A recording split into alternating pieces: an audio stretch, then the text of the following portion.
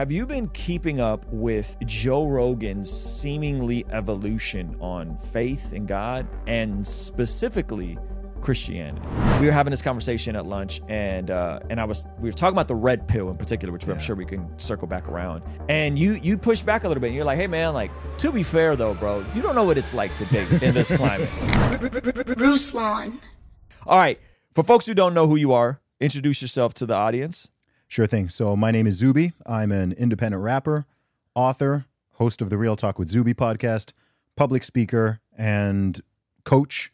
I originally hail from the UK, grew up in Saudi Arabia, went to school there for many years, international school, hence the confusing accent. Family background originally from Nigeria. And I'm a world traveler. I travel all over the place. I'm currently nomadic. I've been nomadic for the past 2 years. Well, I've been nomadic all my life to some degree, but for the past 2 years, I've literally been living a life of what I call luxury homelessness, meaning I have no fixed abode. But I've been to 10 countries so far this year. Come on, dozens of different cities, and just doing events and connecting with people all over the world now. That's amazing. Now, when you are traveling everywhere, are you staying, like, are you doing Airbnbs, hotels? It's totally random, but or are you doing like long-term rentals? Like, how are you able to, stay at places, so many places? Yeah, sure. So I get booked for a lot of events. So if I get booked for a speaking event or a performance or something like that, typically the organizers of that, I'll get paid a fee. They'll cover flights and accommodation and everything. In the meantime, between time, combination of hotels, sometimes Airbnbs. It depends on where I'm staying and how long for. Yeah. But oftentimes, on average, I'm typically on a plane at least once a week. Yeah. Sometimes I'll be fortunate and I can stay somewhere for 2 or 3 weeks. Sure. But, just this week I've been on, in the past week I've been on 3 flights. Yeah. I came over to the U.S., 2 weeks ago now, spent some time in Miami, then flew out to Las Vegas. Yeah. Over here now in California. Yep. And lots more to come. But earlier this year I've been to Dubai twice. Yep.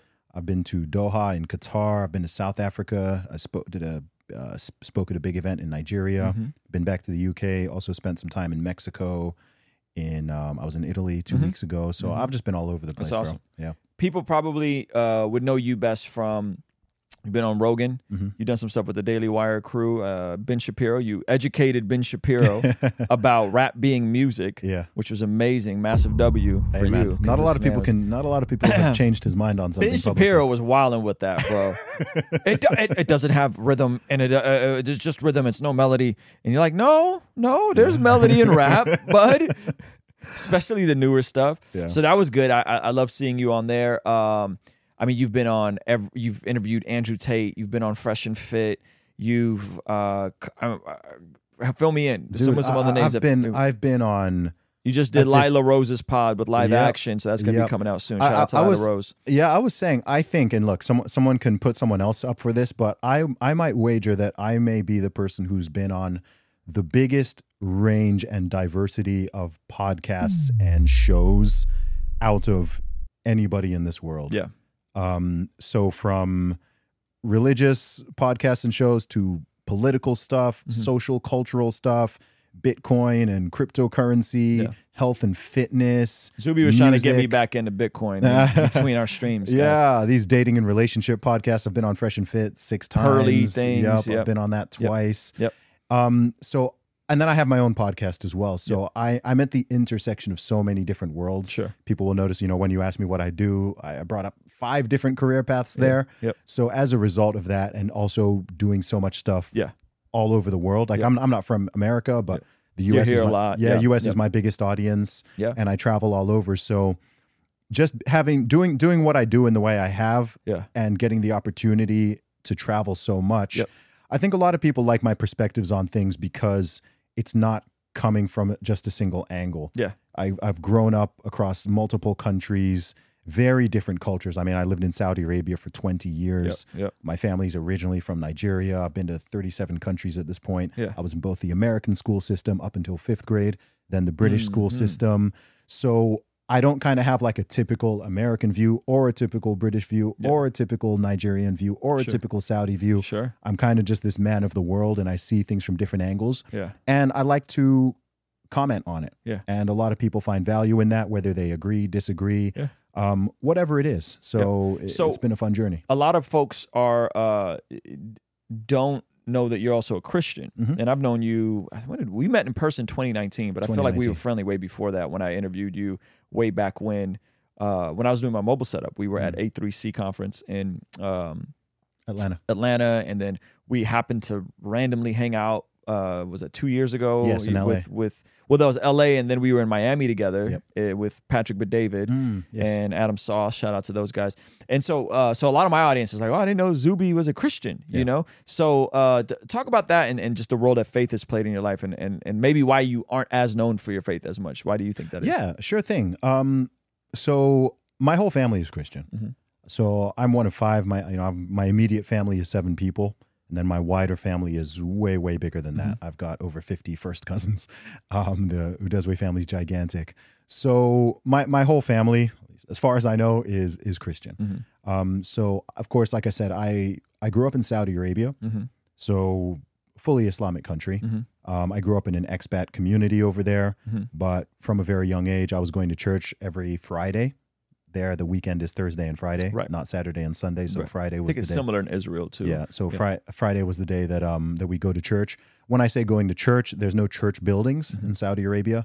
So in our community, we would do church either in the school gymnasium or in the theater. So I was, I was going to church. It was still called Sunday school, even though it was on Friday. So I grew up in that. Both my parents are people of faith. I remember my dad all throughout my life, and even now, every morning he's reading the Bible first thing in the morning, drinking his coffee. We would do family prayers as all 7 of us in the evening. We even pass out the hymnals. I remember that as a kid. We'd all have the hymnals go to this page, and we'd all sing together as a family. It was a lot of fun. So I've been a Christian all the way through. I don't have like a conversion story myself.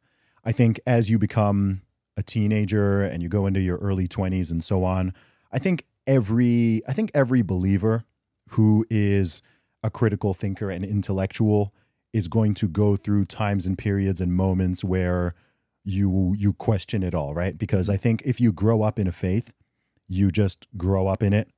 And as a kid, you don't really make your own decisions about these things. You're just like, whatever your parents tell you is true, or whatever you're surrounded by, that's what's true. That's what you do. But then you get to an age where you become more independent and you start to become more questioning, and you think, okay, I think at some point you have to make a decision if a religion is actually for you, right? Whatever faith or lack of you are raised in, you'll get to a time in your life where you think, okay, wait, all right, I've been told all this stuff. Let me really think about it. Let me talk to other people, see what other beliefs are out there. What are the criticisms against my own religion? Why do some people believe in it and others don't? And so on. From a very young age, it was actually a massive blessing that the community I grew up in was truly, truly diverse. You had people from all over the world, all different nationalities. It's because you're in Saudi Arabia, but it's this American community, right? Or expat community. Define that for me. International community. Got it. So you had people from all over. You had people from Europe, from North America, from Australia and New Zealand, from other Arab countries, Jordan, Syria, all over the place, other African countries. It was just people from all over who have come to work in Saudi Arabia. Everyone's an engineer or a doctor or a teacher or some kind of, IT worker or technician. So I was kind of in this bubble, but one thing that was great about it is it just meant from the very beginning, I was surrounded by everybody, different nationalities, different skin colors, different religious beliefs, different types of, it was so for me, that was always just kind of the norm. And I knew, of course, cool, I'm in a predominantly Muslim country. My family is Christian, as are the other people going to our church and so on. But I'm also talking to all these different people and trying to understand, okay, what are the things we agree on? What are the things we disagree on? What does this stuff really mean? What does it mean to be a Muslim? What does it mean to be a Christian? What does it mean to be an atheist, a Hindu, a Buddhist, right? It was all there. So I didn't grow up in an environment where all I ever saw was one thing. And then I kind of didn't see the rest until I was older. For me, it was like you were immersed in it. I was immersed. I was immersed in it all. And then, I went to boarding school when I was 11 in England. So I still lived in Saudi Arabia, but I was flying by myself back and forth from at 11. Yeah, at 11. Yeah, so I was traveling internationally by myself since 11. Wow. So like the life I live now, people are like, man, how do you, I'm like, bro, I've been doing this forever. Wow. Yeah. I couldn't imagine sending my son away to boarding school, man. After 5th grade. The school I went to, the youngest boarders were 7. Oh my gosh. Yeah. And that's international too. Man. Like there were some of these, this 7-year-old boy, his parents are in South Korea and he's here in the UK. Sometimes they barely spoke English. And Bro. yeah, now that I'm older, I'm like, man, like that's kind of crazy to send your 7-year-old away. My son's about to be 9, bro. Yeah. So I don't know. I don't think I could do that. Yeah. So the first school I went to was from ages 7 to 12. Mm-hmm. And then the secondary school, you'd call it in the UK, was from about 12 or 13 up to 17 or 18. And that was dope. You enjoyed that? It was cool. Yeah. It was cool. I think it made me independent really young.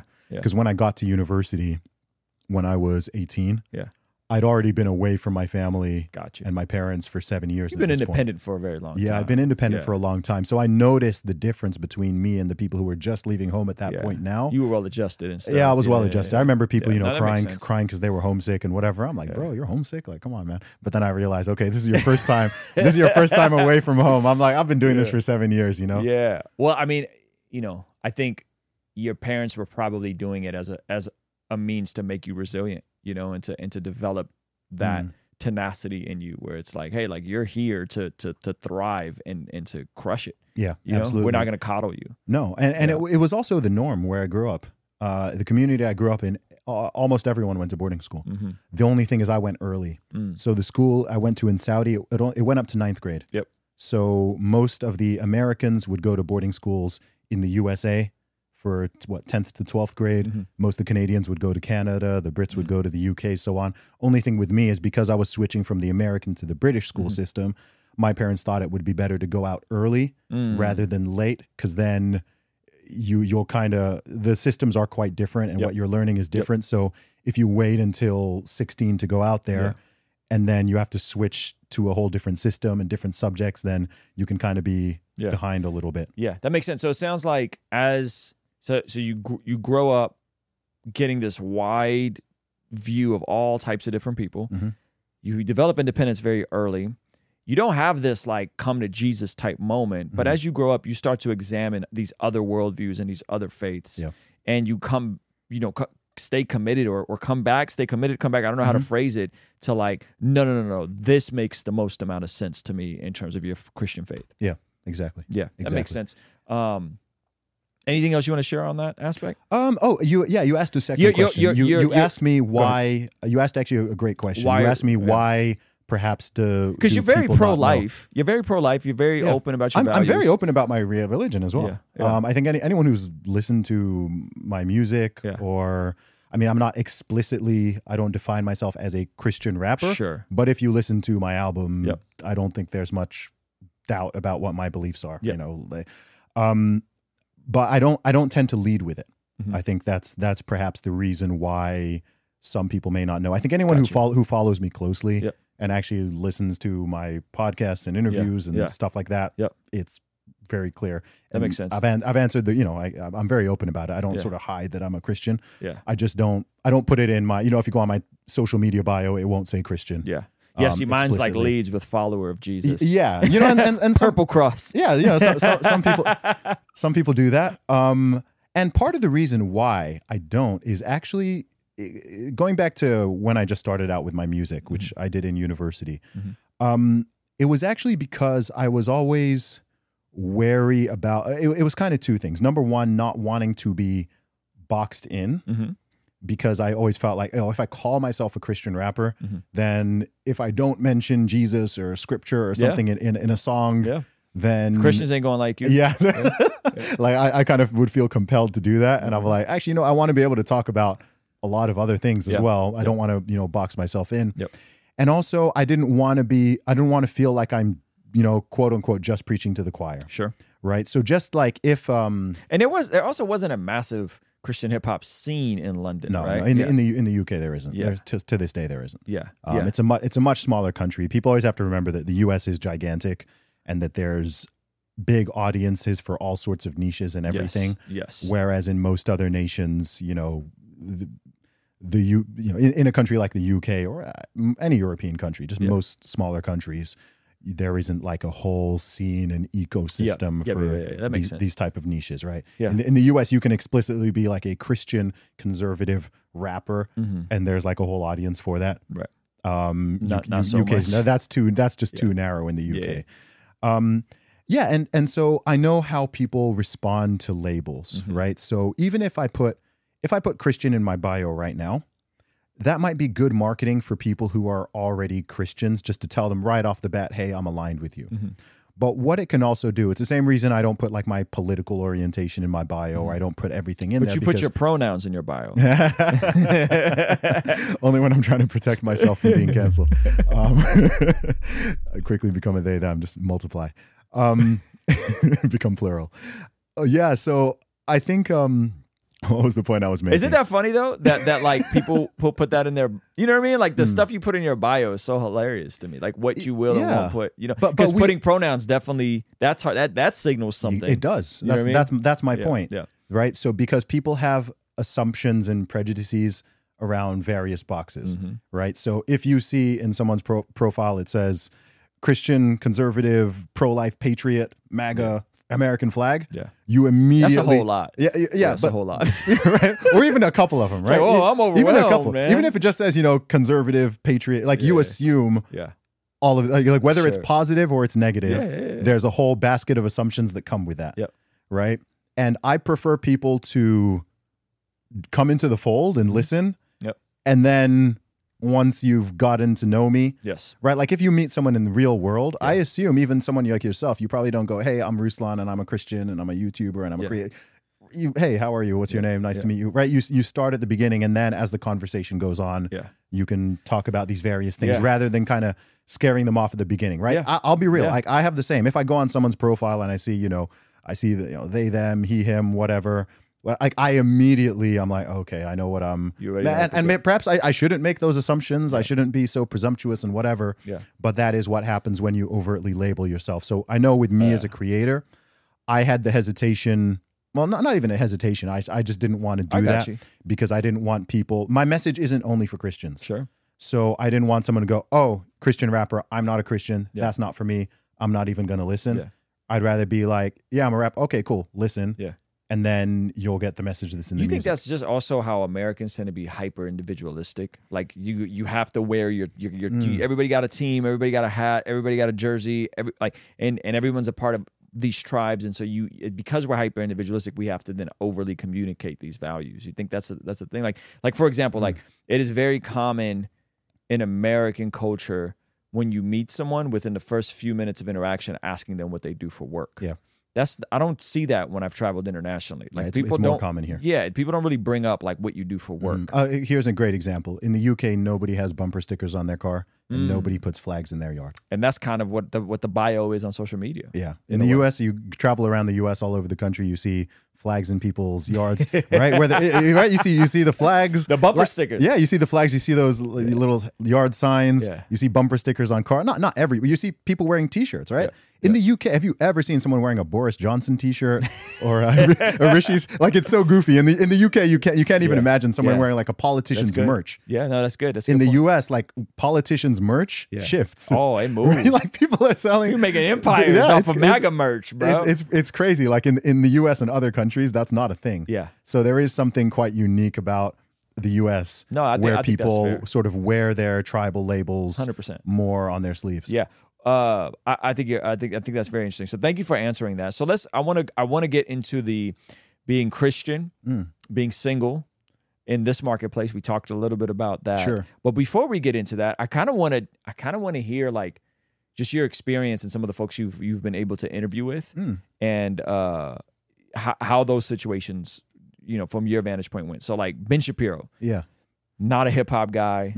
I would say super duper hyper conservative to the point where he's kind of checked out of like things that aren't his culture, like classical, you know what I mean? Like it's this very like, I don't want to, because I think he's brilliant and I think he's smart, but it's this very, I don't want to say the word elitist, but there's this like, I'm classically orthodox. I'm classically trained on the violin, and like what you do, Zuby, is not music, right? Like it's how it comes off. And so What was your interaction like with him and the way that podcast played out? And do you think you were able to persuade him to kind of open up his horizon a little bit and say, just because my definition of hip hop is not music, that no, it's still music, and I'm a hip hop artist, and I should be taken as a musician seriously, and that what you do and what I do is an art, it is a music, it is a craft, it does have melody, it does have rhythm, right? Yeah.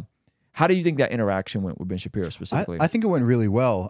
We did our first that first interview was in 2019. Okay. To this day, I've done literally hundreds and hundreds. You're of probably like the interviews. first rapper on there, right? Yeah, definitely. He just had Tom McDonald on there like a couple weeks ago, and then but that was the first time I ever saw him interview a rapper. Yeah, I So think you were the change, bro. You bringing him around.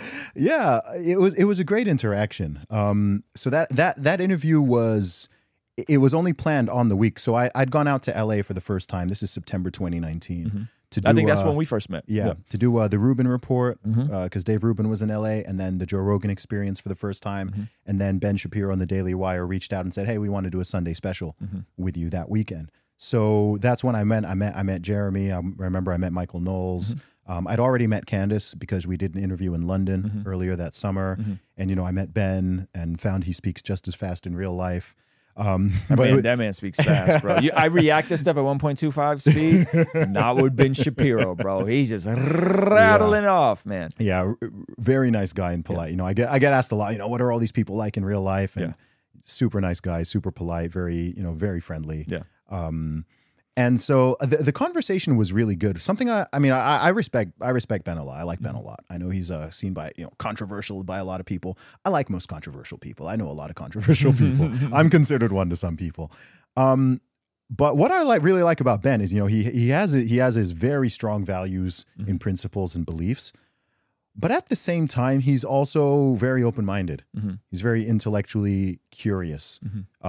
He's not someone who just will talk to people who share his exact religious beliefs and political beliefs and whatever. He'll have on people from all over the spectrum on his show, as long as they're willing to sit down. Yeah, and I've always appreciated that. I think that's cool because that's what we need, and that's how you build understanding.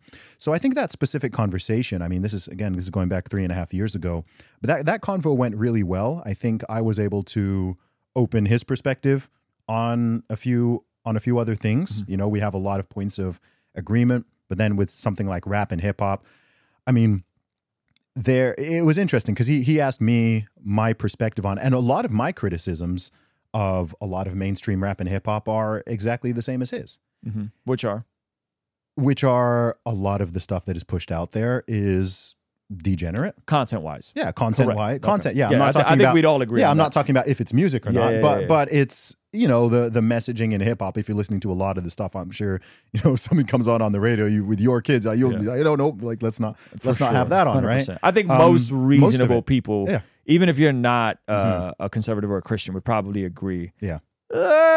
Not playing WAP with my kids in the car. Exactly. What's crazy is those are the type of songs that are going number one. And that's not really new. Yes. Even if we go back to when we were teenagers or before that, I know, you went to go to see Snoop Dogg when you were a kid. And I couldn't have been no older than 10, bro. I think I was like 8 or 9. I was my son's age seeing Snoop, Death Row, Doggy Style Tour. Is it the Doggy Style Tour or the Chronic Tour? Yeah. It's not exactly wholesome. There's a lot of violence, a lot of sexism. Genuine misogyny, promotion and glorification of drug dealing. Do you think that's why it makes him say that that's not music though? Because I feel like we could all agree. Yeah. Again, even if you're a liberal, if you're a leftist, you'd be like, WAP's probably not a good thing to play with my kids in the car, right? Yeah. We would all agree. Hopefully.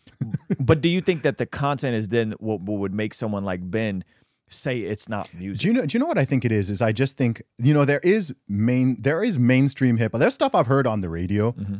And I'm like, dude, if this was all I heard of hip hop, maybe I also wouldn't think it's music. Because I'm hearing something, I'm like, lyrically and musically, like this is very lackluster, but it's getting blasted out on the radio. It's playing in the clubs, whatever. You have to remember, most people, if you're not a hip hop fan, your only exposure to it is really going to be like the most mainstream stuff that's pushed out there, that's on the radio and so on. You're not going underground and finding independent artists and all that kind of stuff. So I think the view of music is, comes from how his father or classical music teachers explicitly define music to him as having these 3 elements.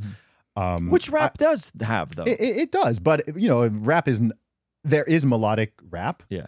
Not all rap is melodic. Most rap isn't. Yeah. But I would not, I don't think music explicitly must be melodic to be music. Sure. Somebody Right, said some conservatives have no fun button. It's true. It's actually true.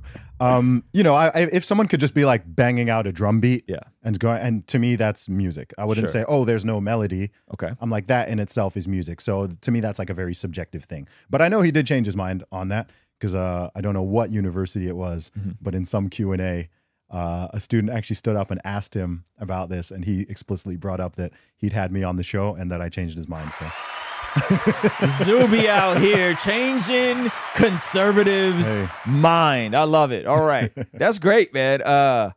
I loved his interview with William Lane Craig. I thought that was a great conversation. Yeah, I'm not sure if you ever saw that. They were talking about the resurrection of Jesus. I did, yeah. And William Lane Craig is just laying it on him, bro. He's like, well, the evidence for this and the evidence for that and this whole thing. And then Shapiro's just like, let's move on. well, I just don't find that interesting. And I was like, oh, you tapped out, man. You tapped out. You didn't want to go there on Jesus and you tapped out. But it's great to hear that you changed his mind on hip hop. Maybe I can change his mind on Jesus someday. Maybe so, man. I would love to see you guys sit down and have a conversation. I'll reach out. I'll send him a DM on Instagram, which he probably will not see. But yeah, I think the fact that he's willing to have, and this is the frustrating part, man, is like I feel like in the conservative space, you see way more people willing to have conversations with people they disagree with. Yeah. In the liberal spaces, outside of the Young Turks, and even them, I would say they seem to be kind of gatekeeperish, And that's, by the way, that's imploding on them. I'm not sure if you've been keeping up with the co-host Anna, Yeah. and her getting canceled by the left, which is amazing. I love it when they eat their own. I think it's great. But even in those spaces, like it doesn't seem like people are willing to sit down with people they disagree with. No. And I think that's unfortunate because I think we can learn a lot.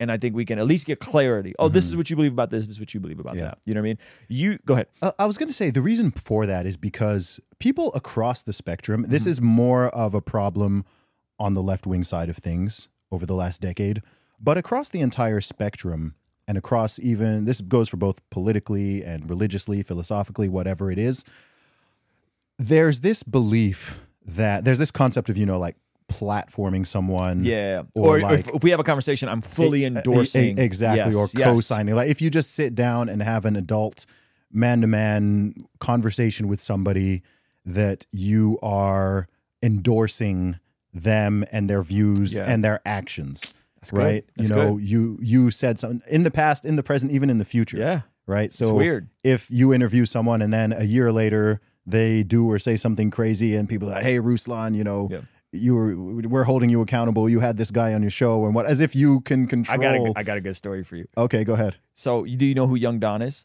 Yes, I do. Okay. He's a streamer. Yeah. His main channel, one of the biggest black creators on YouTube, 2.5 million subscribers, right? And Don goes on Sneako's stream and basically says, oh, like Sneako asked him, or China Mac asked him, like, are you religious? He's like, yeah, I'm religious. I grew up Christian. So I reached out to Don, hit him up. Hey, man, that's really cool. I'm glad you were open about your faith. Don has this like come to Jesus moment in the light of all the Roe v. Wade stuff. And it was, his whole faith journey has been nothing but messy. Like messy. Like he's like hardcore Calvinist, and he's hardcore free grace, then he's King James Bible only, then he's anyway, it's been a whole process. And so in the process, I'm building with him. I'm talking to him, I'm FaceTiming him, I'm checking in on him. He comes to California, we do a conversation just like this.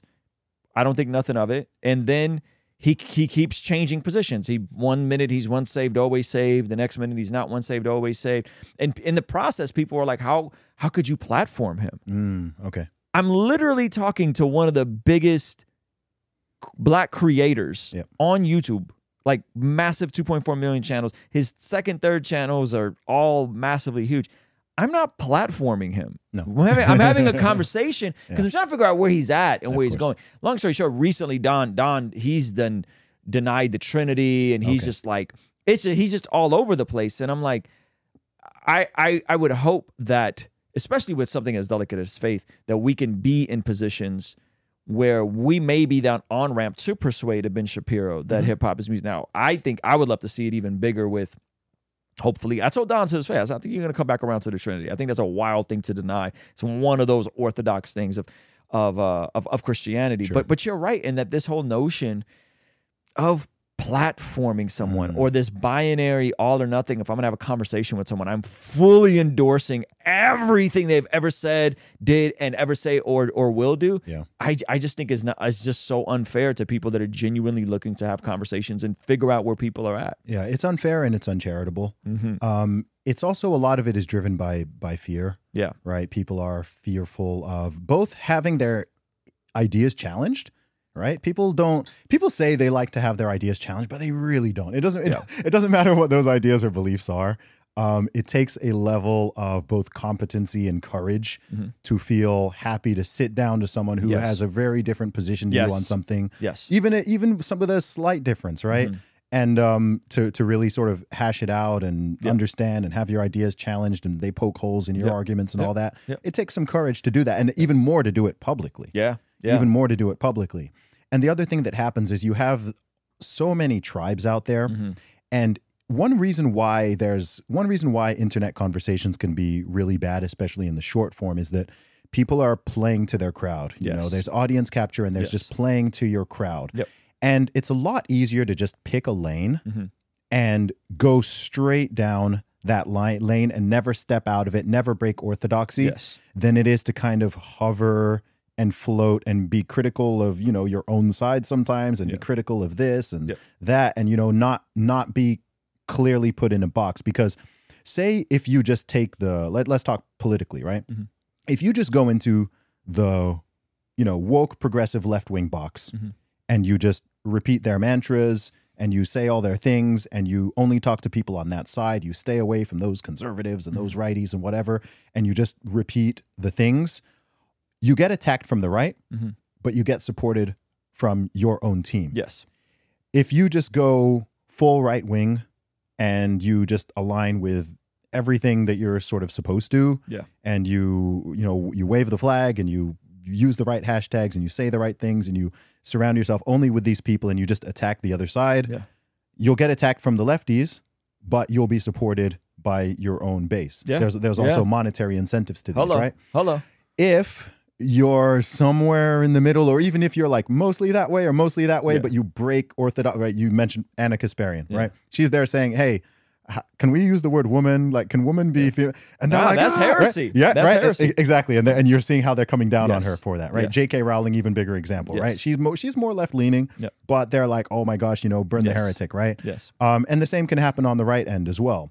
And so if you're somewhere there, like you get the flack. You get the flack from both sides, and it's much easier to take flack from just one side than to be standing there and like you're trying to be nuanced and you're trying to be fair and trying to be balanced and trying to be objective. And it's like, nope, like we're gonna, you're just getting kind of flacked from everywhere.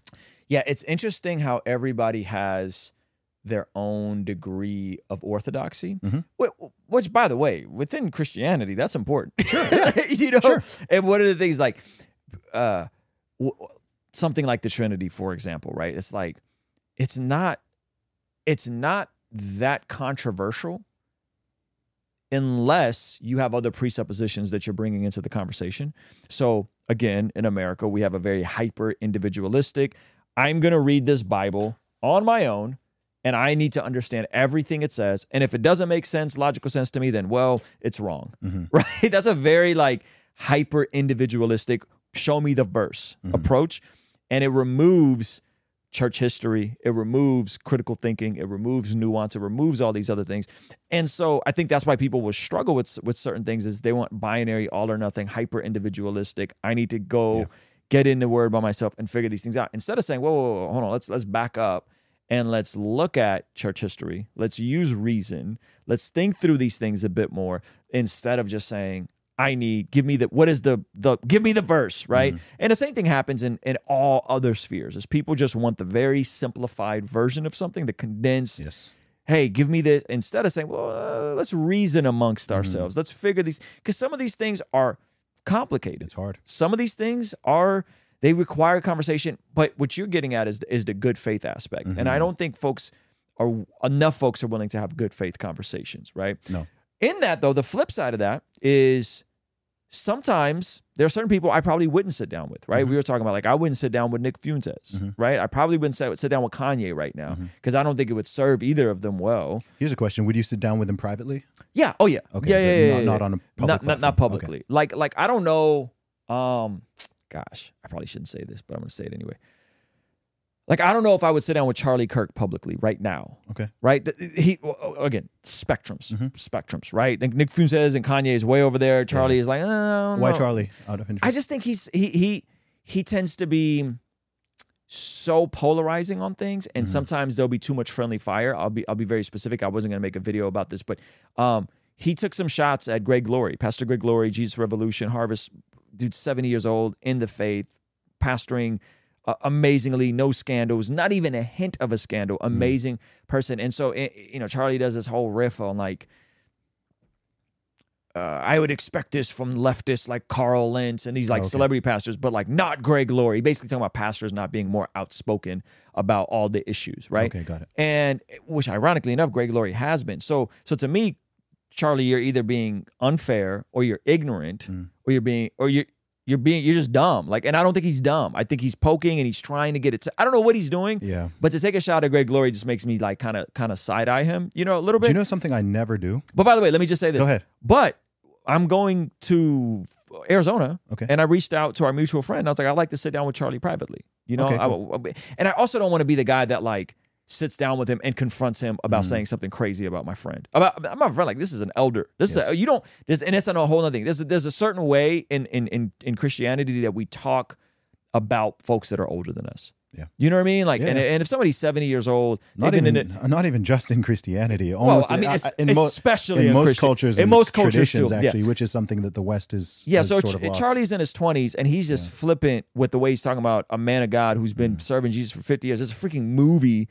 A top 5 box office movie about this man's life, and you're talking about he's not coming down on trans issues hard enough. Like, get out of here, man. So that is one reason why, like, I don't know if I would, because then I'm also not passive aggressive. So if I'm sitting down with Charlie Kirk, explain what you said here. Why did you say this about him? So that would be probably why. Yeah, something I'm really cautious about, and something I do not do is I'm very careful to not attack individuals. Yeah. I don't attack individuals. I can be brutal with bad ideas and I will criticize ideas, but something I'm very careful about in the public and online and even private space is to not just go at people. And I think, unfortunately, with the rise of social media and the way the incentive structures are laid out and whatever, you can get a lot of juice by just, like, going at people 100%. Who are popular, right? You can create a whole YouTube channel where, okay, let me find the most popular YouTubers in this space, and I'm just going to make videos. Just dunk on them all day. Yeah, not the ideas, but I'm just going to dunk at that guy. I'm going to put their name in the thing. Yeah, I see this on Twitter all the time. People, I'm at this person, and they just take a random shot. Yeah. And again, I think that sucks. Yeah. I think there's a way to attack ideas without attacking the person. Absolutely. Play the ball, not the man. Yeah, because I think we can get to the root of, hey, this is and we talked about some of this stuff, and we're sure we'll come back to the red pill stuff, but, like, here's the underlying ideology. This is why it's wrong. Let's explore that versus, like, this is why it's wrong, and you're stupid, and you're fat, and you're dumb. I don't like it. Do you know something else that's happened as well, which is a shame over the past decade, especially in the U.S., but it's happened in my country and others as well, which is just this overall coarsening of the way people communicate with each other. Yep. And it doesn't help that the so-called leaders, right, politicians, people in positions of power, like, you can go on Twitter right now and you will find grown men in their 60s, 70s, 80s taking shots at each other, calling each other names, like trying to dunk on each other, whatever. And I'm just like, people have always had their disagreements and stuff. But even if you just look at how politicians communicated a few decades ago, it wasn't like calling each other names and taking shots and this and that. You know what I mean? It could get spicy, but it's become very juvenile. And I've noticed that we're living in this bizarre time where we're sort of, adults are behaving like children. And then also on the flip side, you're treating adults like children whilst treating children like adults in certain cases. That's heavy. Right? In many ways. And I'm kind of like, and the thing is, that gives a green light to people. So this was actually one of my biggest criticisms of Trump, right? Is that I know how hard the media went against him, and Yeah. he at least initially had to go kind of hard against them as well to do what he did. But Careful, the way careful, Zuby. Oh, dude, no, I'm all good, right? I love it. Yeah. I love it when conservatives can be critical of the goofy stuff within course. conservative circles. And you do that, and I just like, oh, come on. Give me more. Because I feel like I'm the only one here. Yeah. Like, I feel like I'm the only one that, like, I'm substantially more overtly conservative than I am when we first met. Yeah. But I'm also just as equally as critical. Yeah. And it's like, how dare you say something about Matt Walsh? No. He's that is the don't touch our anointed. It's very religious. But go ahead, Yeah, go ahead. No, I get it. Go ahead and cook. I'm gonna let you cook. no problem at all. You know what I mean? And I've said, like, I'm British, but if I were American, I would have voted for Trump 2016 and 2020, no hesitation. But the public persona, the tweets, the behavior, the way he's talking about other people at all, it like I said, it's that coarsening and that lack of what's the right word? It's evading me right now. Right? Just the immaturity of some of the conversation and the unnecessary insults and things like that. Like it can go too far. Yep. And part of the problem is it creates an environment where that is greenlit. Yeah. Right? If the top leaders in the country are talking to each other and even talking to the general public in such a way, yes, then it gives everyone else the green light to be like, oh, okay, well, it's fine to talk about each other. It's fine to talk about each other that way. I mean, but and you know what the sucky part is about what you said, Zuby? And I don't like talking about politics often, but like I'm not a fan of Biden, which when people find out I didn't vote for Trump, they always go, so did you vote for Biden? I go, Yeah. Absolutely not. I didn't vote for Hillary, didn't vote for Biden. But the frustrating part is that now is happening in infighting. And so you got DeSantis, who I actually think is the better shot at winning and beating Biden and moving the country along. Actually, in my opinion, actual progress. Yeah. And now, because everything is greenlit, it's about to be a super messy internal fighting amongst conservatives. And I'm just like, man, it's ugly. It is juvenile. Like, it's gross. It can be. It can, and that's also partly why people find it entertaining, because I've compared U.S. politics in particular to, I've called it WWE for adults, right? That's a fact. That's a fact. Where it's just like you've got the heels and you've got the face and people are cheering and they got their signs, literally wearing merch and whatever, and it's like, yeah, you go get him, and the whole it's all a little bit fake and you're kind of in on it, but some people think it's all real. It's LARPing. Yeah, it's LARPing. Yeah, it gets kind of silly. So there's an entertainment value to it. But at the same time, you're kind of like, this is serious business. Yeah. Like, you have got the nuclear codes. Like, this is a country of 330 million people, most powerful, most wealthy nation in the world. Yeah. We probably should have someone at the helm who can control their emotions and control their... let them really wrestle. Yeah. Actually, that would probably make it better. Just let them actually wrestle. All the way. Go all the way, man. It'd be more entertaining that way. Yeah, you're so right, man. And I don't know, man. I'm looking at it and I'm looking at DeSantis and I'm like, I mean, there's the progress. Like, if we want progress, like, he held down Florida. No, the libs are going to hate him, but to me, he's more electable than Trump. Yeah, I think so too.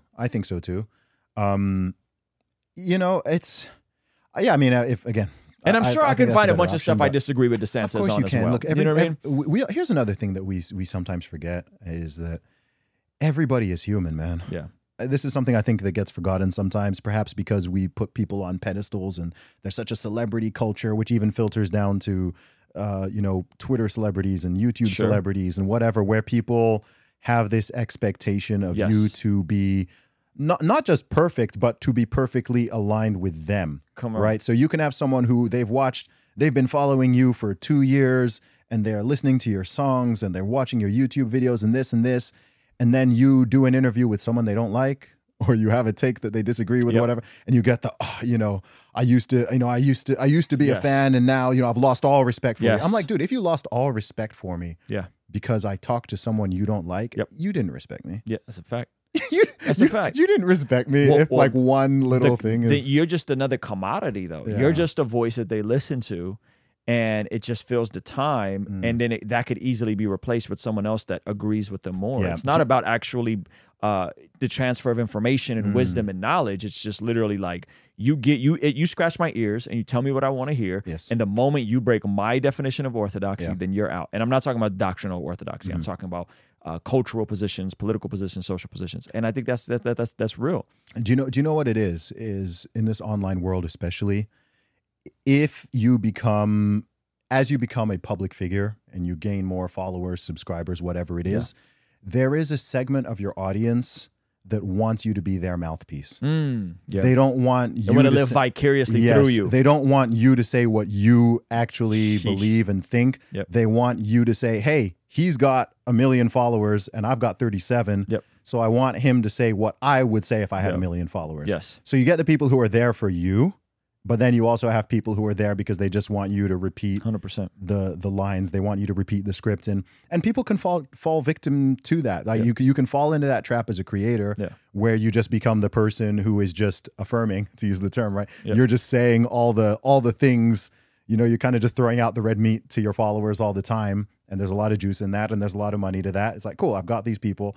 I'm just going to keep on giving them. If it means being being dishonest a little, if it means lacking objectivity, if it means promoting stuff that I know is not really good, or if it means dunking on this person in an unnecessary way, or being I'm sure you've had these situations where you can tell someone is just being intentionally uncharitable and disingenuous, right? It's the so what you're saying, right? You say something and then it's like not what I'm saying at all. It's like, no, I'm not saying that, like they're just trying to misunderstand you. And I'm like, come on, man, that's not I'm like, hey, I ate a banana this morning. So you hate oranges? I'm like, come on, man. Like, that's not what I was saying. Why are you trying to come up with the worst possible interpretation of what I said? Hey, did you know that you can watch videos like this on the Spotify app? We now are on Spotify under Ruslan Bless God Podcast. So if you're driving and you want to go back and forth between listening to the podcast and just the audio or watching the video, consider doing it now on the Spotify app, as well as all podcast platforms. All right, I'll see you over there. Have you been keeping up with Joe Rogan's seemingly evolution on faith in God and specifically Christianity? I have, yes. What do you make of all for of many that? years? In fact, at the end of the first podcast I think we did in 2019, which is a while ago now, I actually brought this up, that I noticed his stance had been softening on this, because he used to be, I think now he'd probably even consider himself perhaps more agnostic, whereas before I think he was more explicitly atheist and even anti-theist. I've been listening to his show for a long time, so he'd kind of mock religion and Christianity and just just be flippant with it, say it's stupid, people just believe in fairy tales, that kind of stuff. But I think Jordan Peterson in particular, actually, all those 6-7 podcasts they've done together, I think Jordan Peterson helped to, despite himself not ever wanting to explicitly say he believes in God or that he's a Christian, his whole biblical series that he did many years ago, and the way that he's talked and the way that he frames stories in the Bible and things like that, I know for a fact that has caused millions of people of all faith or no faith around the world to think about this stuff in a different way. I think especially if you're an outsider, you have no kind of religious background or faith, and you're just raised in a very secular or atheistic family and secular society, it's easy to just be I think there's two big types of criticism of religion and Christianity. There's the very lazy, oh, you're stupid, you believe in a sky daddy, like I can't magical sky fairy, oh, it's all book of fairy tales, there's that, the very lazy sort of, you haven't bothered to really talk to anybody or understand. You haven't really even thought through what your argument is. No. You're assuming that I'm smart and I don't believe in this, and so therefore anyone who does believe in it is stupid. Which also doesn't make sense, because for a fact that there are billions of intelligent religious people around the world. It's just very lazy. It's as lazy as me saying the only reason someone wouldn't be a Christian or wouldn't believe in God is because they're just stupid. And I'm like, come on, man, like that's very lazy. It's a straw manning. And then the others, you know, a more intellectual perspective where you have looked at the material and you have thought about it and you have conversations, and you know that's a whole different level of criticism. But I think shout out to Jordan Peterson, and then I think many other people he's had on the show. Yeah, seems like he's had a lot of Christians on the show. Yeah, he's had, you know, of course, he's in the last year he's had Seth Dillon, he's had Matt Walsh for some pretty difficult conversations. Yeah. They talked about. I thought Seth Dillon did a good job about the pro-life conversation. And those are hard convos. Those are very hard conversations because they're passionate and they're kind of unpleasant. Yeah. And it's quite easy to demonize the person who holds a different position. It's very easy and it's very common. Yeah. And I think that there was almost a moment there where I thought it was going to fall into that, but it came back out. That was a good conversation. Yeah, it was a good convo. So I think he seems like he's evolving. Yeah, he's definitely evolving, and I think this is. What do you think it'll take to close Joe Rogan on Jesus? Man, get him to a good church. Get him to a good church and experience. You know, I think the experience of church is very powerful. It is. There are many people who are hesitant to enter a church because they're not. I think so many people think you have to be all the way there. Yes. And you have to be fully secure in your faith to even sort of step foot in a church, right? I think people also have this caricature. This especially exists in the USA, and I can understand where it comes from because people can go too far. But you often see this caricature of, again, I see many atheists using these sort of caricatures of Christians, caricatures of religious people. Absolutely. Like, oh, they're just these, angry, hateful, right-wing bigots who want to, control women's bodies, and attack gay people and this and I'm like, again, I'm kind of like, come on, man, like that's not a. Have you met Christian people? Yeah. Right. Yeah, not just like whatever goofiness you're seeing on some little pocket of the internet, but like go out there and go talk to your neighbor who goes to church, right? Like walk into a church on a Sunday and talk to people and see the families and drink some coffee. And, so I think that would be a factor. I don't know how much of the Bible he's actually read in terms of like truly exploring the faith and really seeing what it's about. But I think another factor, and this is happening, as we said, is I personally think that the best form of proselytizing use the official word. Yeah. Proselytizing. We just say witnessing or evangelizing. Oh, fair enough. He sounds like a doctor. He gave me the clinical term. Proselytizing. That was literally the first. I don't even know how to pronounce that word, man. Goodness. That was literally the first word in my vocabulary there. Yeah. I think the way Christians live their lives. Yeah, that's good. And who they are. Knowing the scripture is important. Going to church is important. Having certain beliefs and whatever. Of course, that's important. But if it comes a little bit back to some of the things I was saying earlier, right? If you and Jesus himself, talked about this, right? If you have all the legalism and the laws and this, and but then the way you actually treat other people is very harsh and very nasty and very unchristlike. Yes. Then you're not gonna win people over that way. Come on. Right? The angry street preacher who's there literally yelling at people on the street, yelling at strangers that they're going to go to hell unless they repent and, calling them names and this. I've got a story about this myself. I remember I used to sell my CDs on the street for many years in the UK. And I was in a city called Norwich, which is in the sort of the eastern part of England. And I was on the street, busy Saturday afternoon, talking to people, selling my CDs, passing out flyers, and so on. He was out there hustling. Oh yeah, hustling. And there was a street preacher there, and he was, he was very aggressive approach, very aggressive approach. And to be fair, not all street preachers are like that. No, not at all, not at all. But he was not the kind that. Very unchristlike, literally yelling at people as they're walking past, literally telling people they're going to go to hell and that they must repent and so on. Yeah. And he kind of saw what I was doing, and he came up to me and asked me about that. And I told him, I know Jesus. Like, and he saw my CDs and he was like, oh, is this is this gospel music? Is this Christian music? And I said, not explicitly, but it's positive, it's clean, there's no cursing, it's got a positive. And he told me. I remember explicitly. He said that I was prostituting myself for the secular world and that I was going to go to hell unless I repented, and that I should only make gospel music, and like I'm already a Christian. Yeah.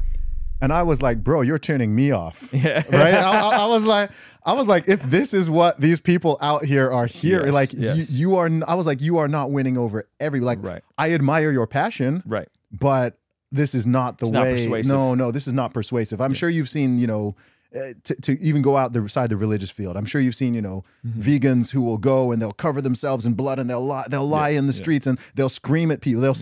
They'll scream at you for eating meat, and they'll call you a murderer and this and this. But they'll be pro-choice. Often. Yes, all the time. You got to protect women's rights. Exactly. Delete the fetus, but don't don't hurt the chicken.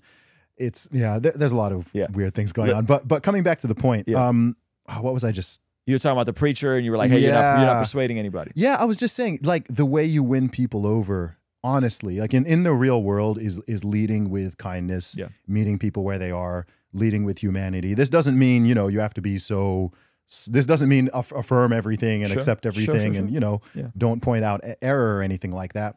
But I think you have to, for people to hear you, you have to hear them first. Yeah. And you have to meet them on a human level. No matter who you are, no matter what you believe, no one wants to just have that person come up to them and just, attack them, right? It has the opposite effect. It causes you to create this caricature of, oh my gosh, right? Like, probably the worst caricature of Christians that exists in this country is probably, what were they called? Westboro Baptist Church. Westboro Baptist, right? That's right. There's people who literally, when they think of, Christians or the Christian right, that's who they envision. Right. And that does a massive disservice to the 99.99% of Christians who are not like that at all. Right. And so, that's well, the beautiful part is you're actually echoing right here. 1 Peter chapter 2. This is the Apostle Peter writing. Says, "Dear friends, I urge you as foreigners and exiles to abstain from sinful desires which wage war against your soul." And then verse 12, it says, "Live such good lives among the pagans that though they accuse you of doing wrong, they may see your good deeds and glorify God on the day he visits us."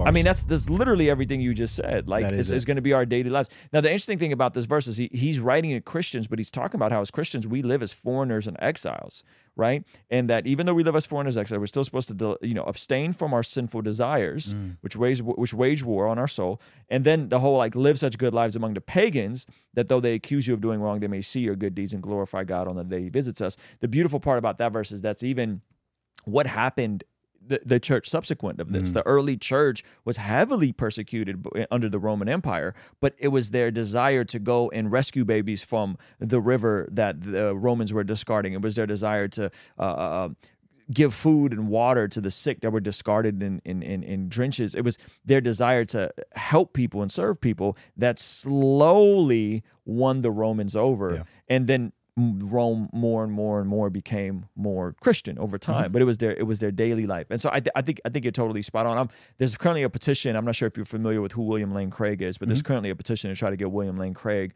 on Joe Rogan. Oh, that would be great. And if there's anybody that can I think, persuade Joe Rogan, it would be William Lane Craig, specifically because to me everything starts with the resurrection, and then we can get into, like, is the scriptures the inspired word of God? And what about the Old Testament? And what about these hard verses? But I think William Lane Craig could do a good job of, like, narrowing down the resurrection, and making that plain for Joe Rogan. In hindsight, when you watch that interview back, because I remember watching it and I remember thinking, which interview? My one? Your interview with Joe Rogan back from 2019. Did you feel nervous on that? Because that was like, that was a big deal. Especially that was Rogan at his peak. This is before the Spotify deal. This is at his peak. And the interview felt weird in that, like, he didn't really interview you, Yeah. You guys just kind of sat. I'm sitting there like, is this how all the conversations go? It even took a while to get to the whole breaking the women's deadlifting thing. And and then it also felt like you were nervous. This was going to be my, like, challenge for Zuby on. It also felt like you were nervous to, like, kind of drive the conversation, and you were kind of waiting for him to drive the conversation. Yeah, I was, dude. And he never did. You guys just kind of meandered for a while. Yeah. Well, you have to remember at this point, I hadn't even done a lot of podcasts, period. Okay, so you're new to the podcast. Yeah, I'm new to the podcast game. and I'm on the biggest one in the world. It was my second day in LA. I've never been to California in my life. Yeah. Right. I've just And this is when Rogan was still in LA. Yeah, he was still in LA at the time. So I was like, man, this is the Joe Rogan experience. Like, I'm not gonna come in here with like an agenda and topics or whatever. I'm just like, okay, it's gonna be a 3-hour convo. Yeah. I'm here for the ride. I'm gonna let him steer it. On that one in particular, yeah, he meandered and talked about quite a lot of random stuff. Yeah. I thought the second half was actually a lot better than the first half, and I found it more engaging personally because it wasn't just kind of reacting to random stories and things like that. Yeah. And then I think our second podcast overall was better. Although on that one, it was, during the whole C-19 situation. So there was a lot of talk. Yes. Because that was like kind of during the peak of the madness. So there was a lot of convo that went to that. But overall, man, dude, shout out to Joe Rogan. Yeah, big shout out to Joe Rogan. If he's watching this. An incredible opportunity Amazing, to be on there. And just, I think people underestimate how many people we now know and love and who are in the public eye, who he really helped to launch. He launched a lot of careers. He's launched so many 100%. People. Yes. So many people. But yeah, I think with someone like Joe, I think when it comes to Christianity, like it says in that verse, I think oftentimes people come to the faith not directly through Scripture, right? But by seeing how other people are living and how happy and content and purposeful and meaningful their lives are. And then they get curious. That's good. Right? They're like, this guy lives, this family, this person, they live their life in a certain way, which is especially in a time like this. Yes. Right? I think we live in a time where it's kind of normal to be depressed and have mental health issues, be directionless, be just kind of all over the place. And then you see someone who's more steadfast and they're, not surface level happy, but genuinely joyful, who treats other people kindly. And they're like, man, what's up with this person? Why are they like that? And then you find, okay, they're a Christian. You can get people who are like, man, and I know people like this. I know people who want to be Christians because of Christians, right? Like they want to be, and then they're like, man, I want to get there.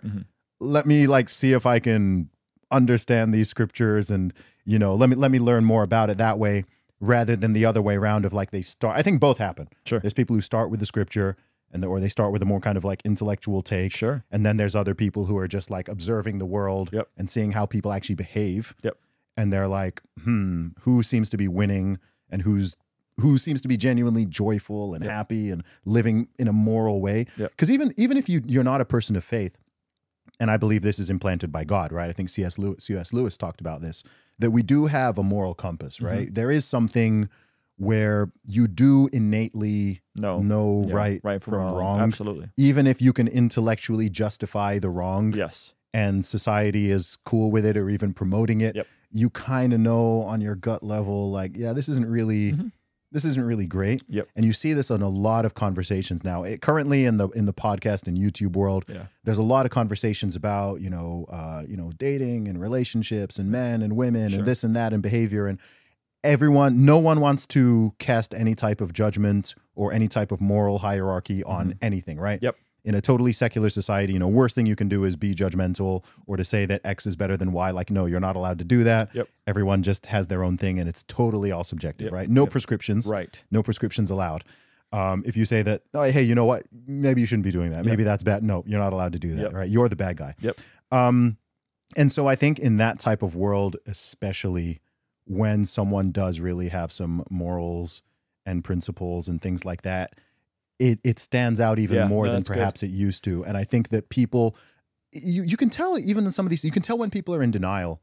You can tell when they're justifying something that they know it's wrong. You can tell they know it's wrong, but they're still trying to kind of conform to this thing and fight against their internal moral compass.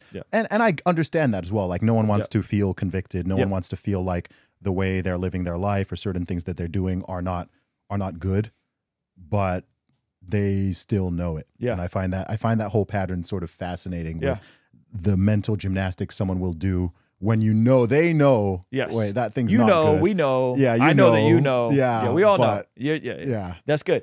Yeah, I'm excited to see where that goes and how that plans out, because I think I think you're right. I think there's something to doing life with people. I think there's something to both the intellectual and the practical, and the historical. And so I'm hopeful, and I'm curious that that's been a journey he seems to be more open on. And that's amazing. So okay, talked about being single.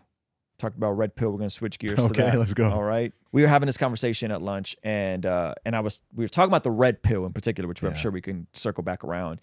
And you push back a little bit, and you're like, hey man, like, to be fair though, bro, you don't know what it's like to date in this climate. Like, I understand a lot of you guys, like, you've been conservatives, you've been married. I think we're called tradcons. Mm-hmm. You've been married for a long time. You met your girl in high school, right after high school, and all that stuff is great. But you don't understand what it's like to date as a Christian in this climate. Yeah. Tell me what it's like to date as a Christian in this climate. And then you have the additional, I don't want to say it's a barrier, but variable of being a high value man based on the metrics that Kevin Samuels laid out, right? You're high status, you make good money, so on and so forth. So unpack some of that for me. Just talk about dating in this climate as a Christian man, and then we can get into some of the other challenges that you face. Okay, well, first things first, I'm off the market. Like, as of a week ago. Okay, stop acting like you've been in a committed relationship for a year. Hey, I know. You got to put that out there in case she's watching. Hey, he's not single, ladies, but I think this is a relevant conversation. Yeah, not to confuse anything. Wow. Yeah. So just coming back to the beginning is that stuff has really changed. Yeah. Socially, culturally, and technologically. And I think the third one is the one that tends to be the most overlooked in terms of the impact that it's actually having on young men and women, but honestly, men and women of all ages who are still out there in the dating market, who are single, who are looking for whatever it is that they're looking for. Uh-huh. People often forget that prior to when was the first iPhone? 2006, 2007? 2007, I right? think. Yeah. It's only been since about, let's say 2010, since the combination of smartphones and social media has been ubiquitous, right? When it's just been the norm to have both of these things and to be on. We remember the world before smartphones. Absolutely. Yeah. So you have to remember that even when you're talking to people just 10 years younger than you, when they were in school and whatever, like, they had smartphones, they had Instagram, they had access to all this stuff. And then on top you had the dating apps. And like, if you met your boyfriend or girlfriend or wife or husband on online dating or even on the internet a decade plus ago, like, that was weird. Now it's probably at least half of relationships more common are starting that way. But what it's done essentially is it has just multiplied by many orders of magnitude how many options or perceived options are available. Sure. So if you were, let's talk about it from, gender specifically, right? If you were a pretty girl in the past, I'm not even saying way back in 1950, but even in the 1980s, 1990s, early 2000s, your pool of suitors is going to be the guys and men around you. Sure. Right? The guys at your school or your college or in your neighborhood, in your town, in your city at most.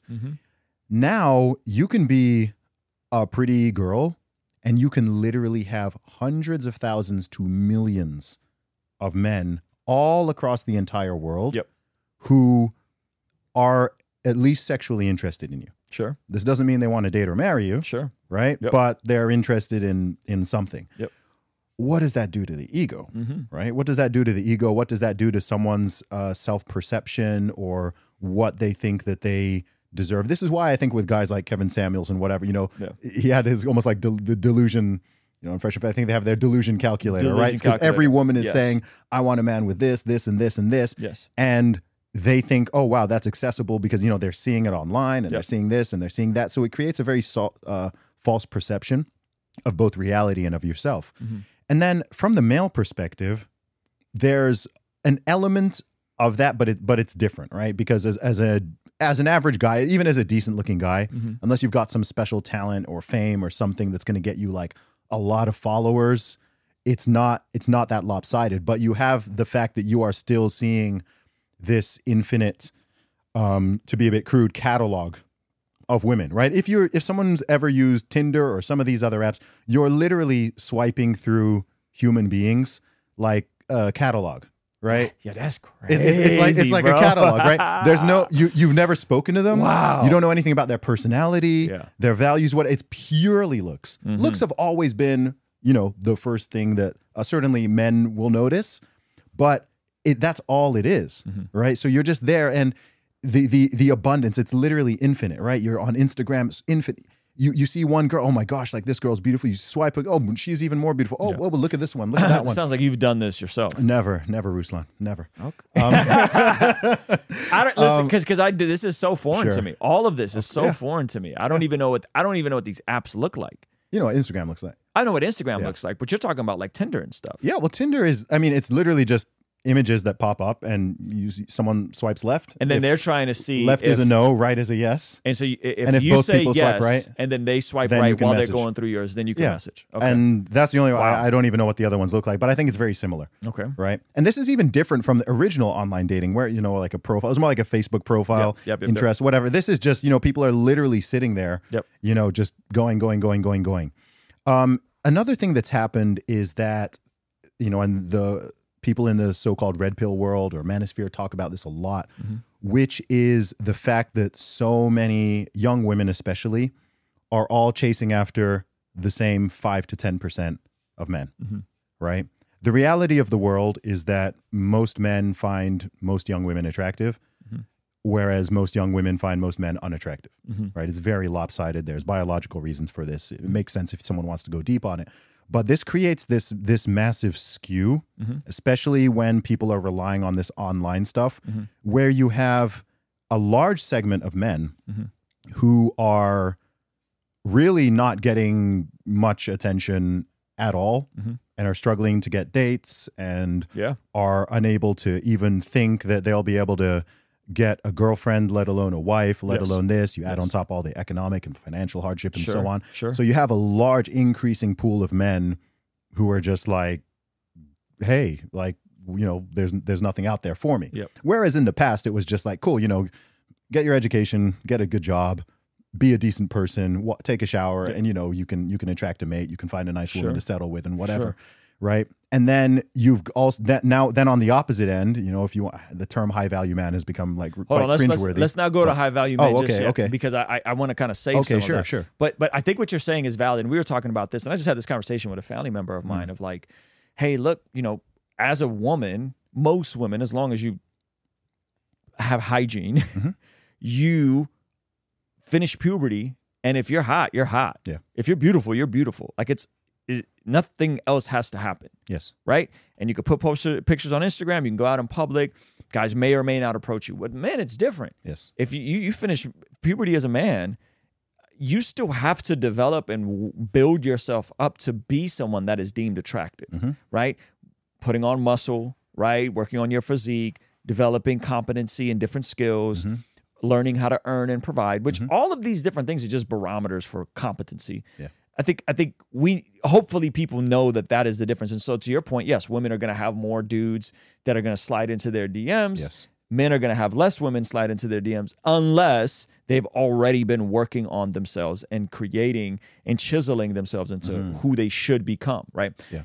My question would be, shouldn't we then just be instructing men to become more, like tipping the scales in their favor, to develop the competence, to develop the physique, and to become the type of person that could provide, protect, and lead a home? Absolutely. And that's why the red pill world has become so popular. That's why it's exploded and popular. By the way, for people who are just coming across that term now, this community has existed. They've been around forever. Over 2 decades. Right. Yeah. It's on the internet. It's been around for over 2 decades. Started with, public forums, and now, you've got YouTubers and podcasters and so on. It's been redefined a little bit. It's kind of had a new surge in popularity and a bit of a change in meaning with But let me rephrase that. But I think sometimes what the red pill does is then they backdoor a victim mentality instead of just giving the prescriptions that men need. A lot of stuff can get backdoored. Yeah. Right.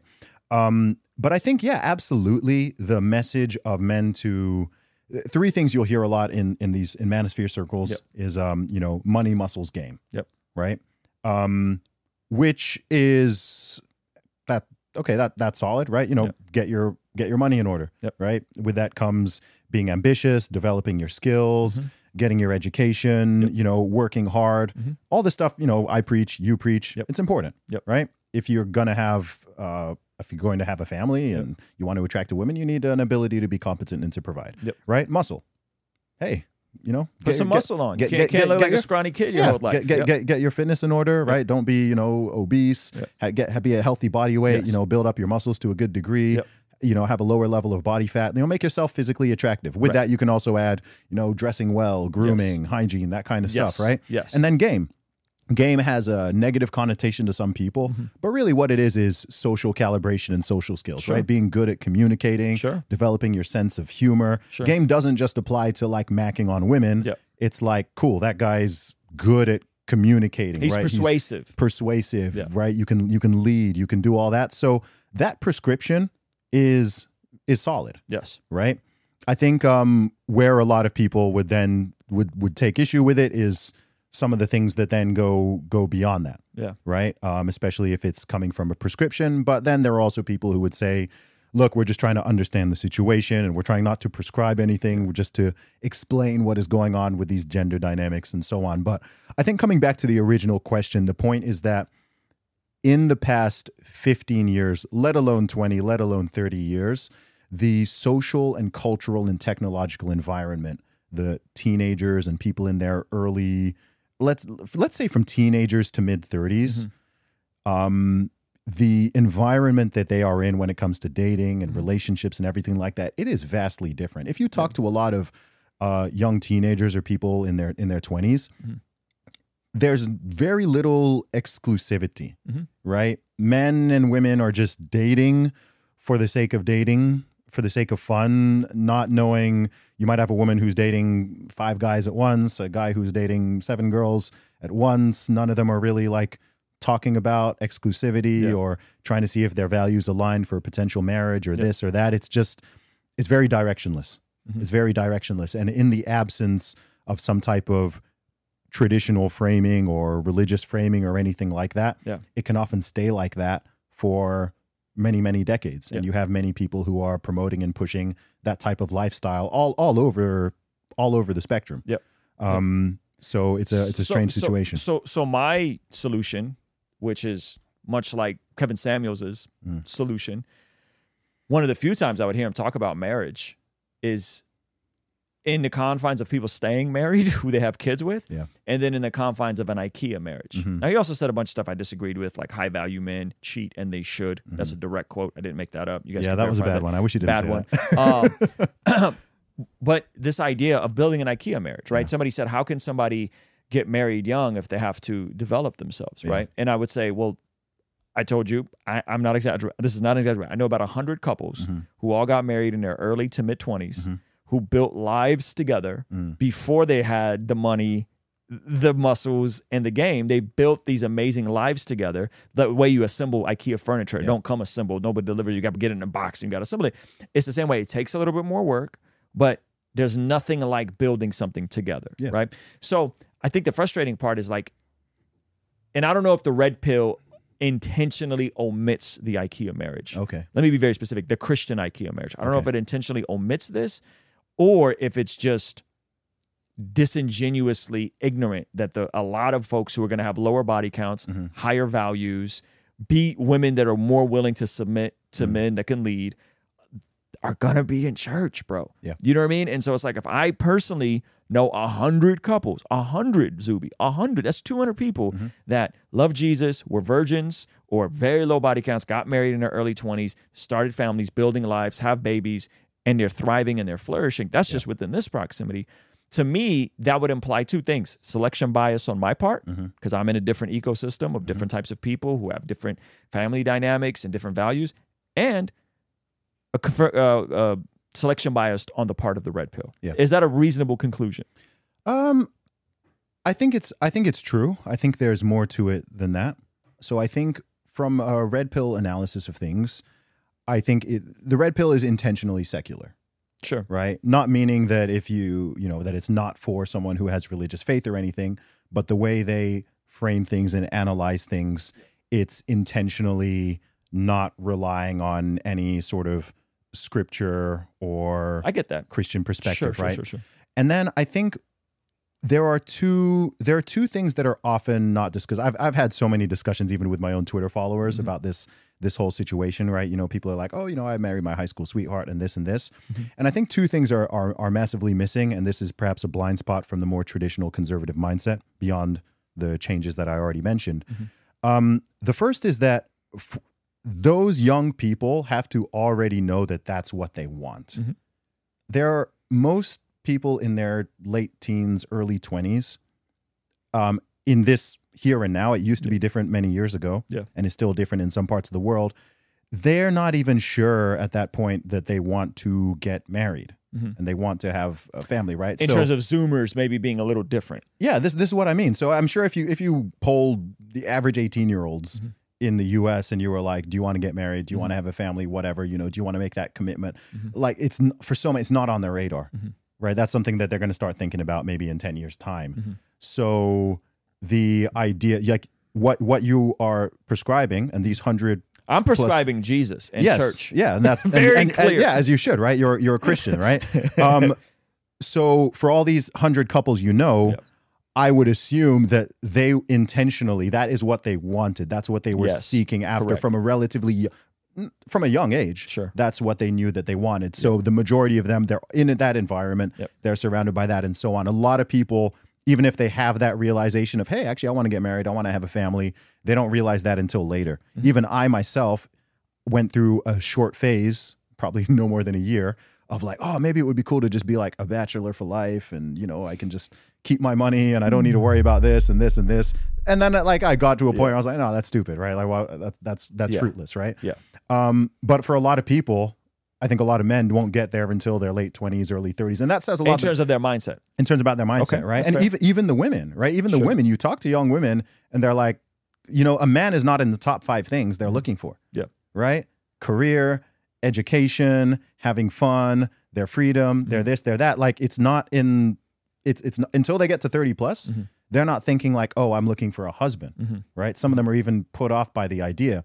So there's that. And then also these things are linked together. There's also the fact that, and I there are people who, I think they very much mean well, but I think they completely miss out on the fact that, hey, not everyone meets the person they want to marry when they're 18, right? Like I know people who, you know, they married their 16-year-old sweetheart or whatever, and they've been married for 40 years. And I think that's beautiful. I think that's amazing. That's awesome.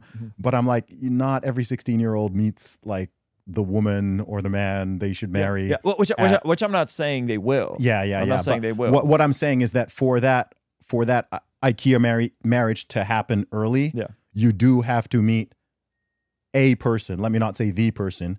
You have to meet a person where, cool, that's both what you want. You've both got your head screwed on enough to know this is the commitment we want to make.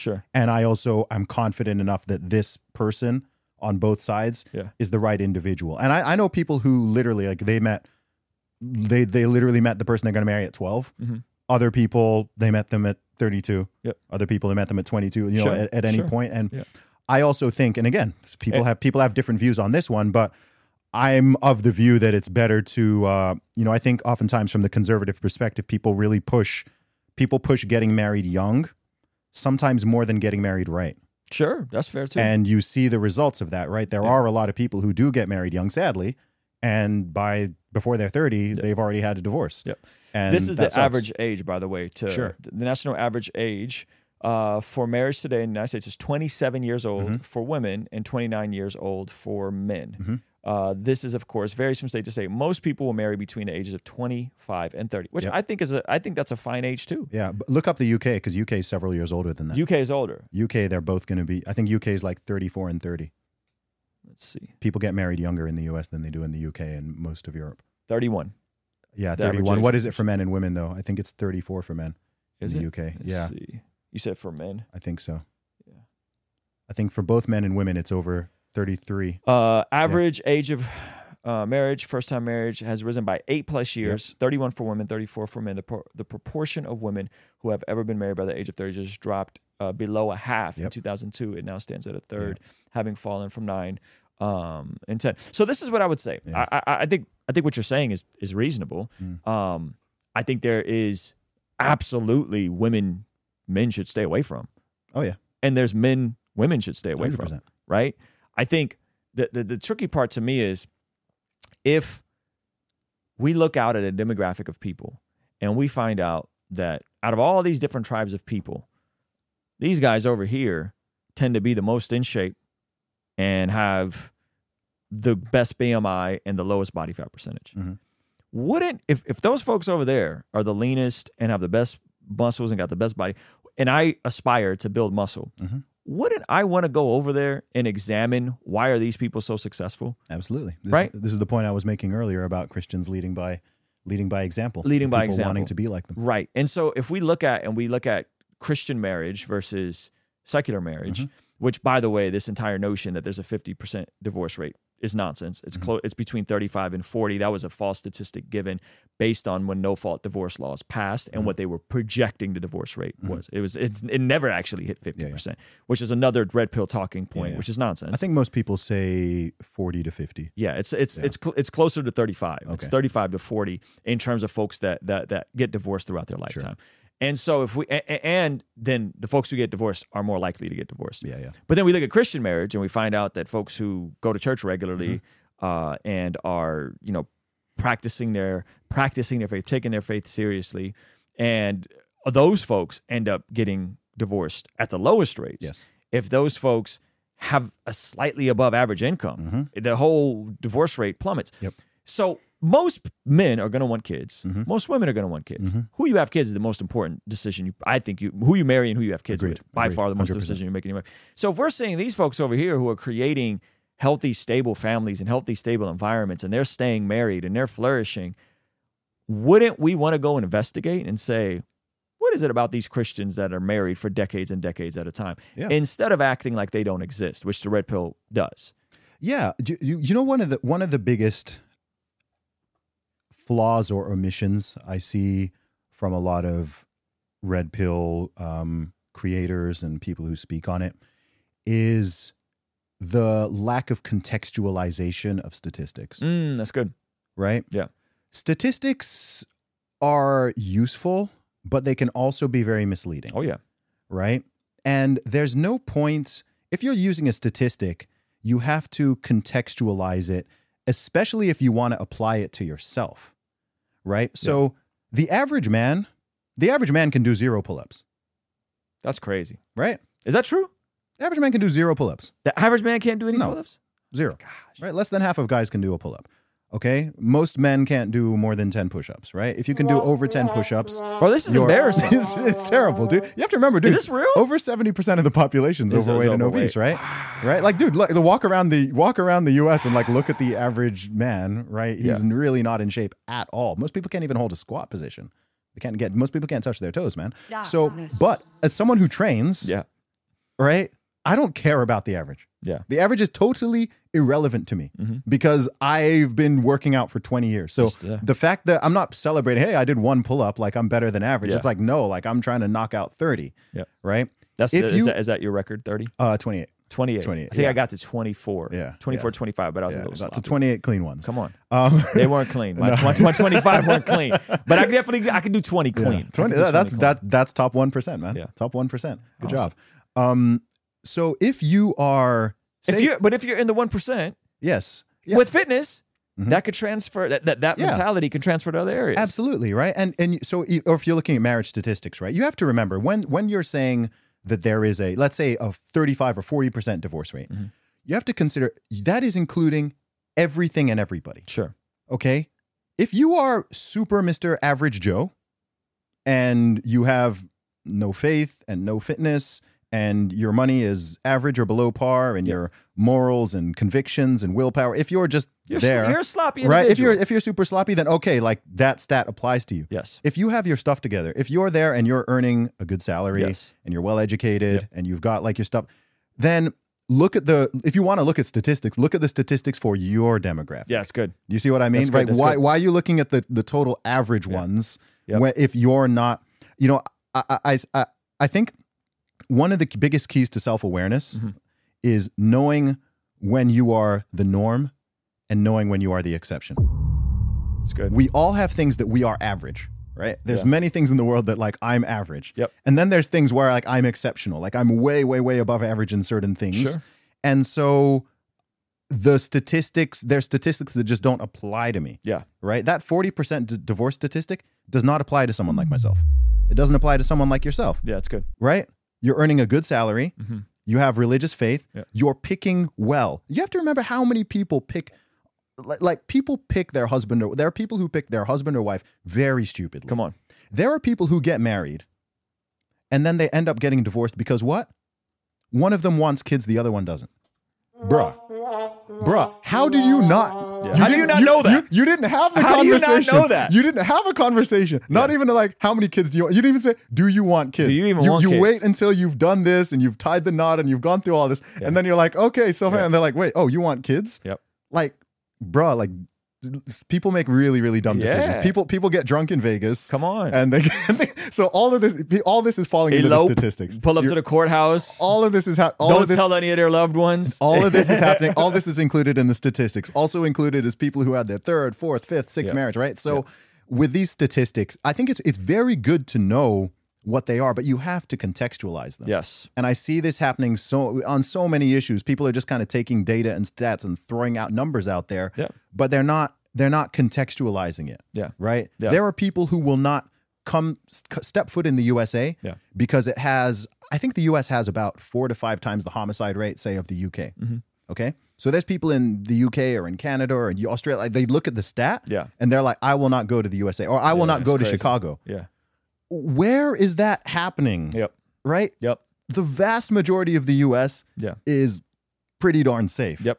There are pockets. There are places, little spots in cities, especially if you're involved in gangs or some other stuff where, okay, like that place is dangerous, man. Yeah. But it doesn't mean you can't go to the whole place.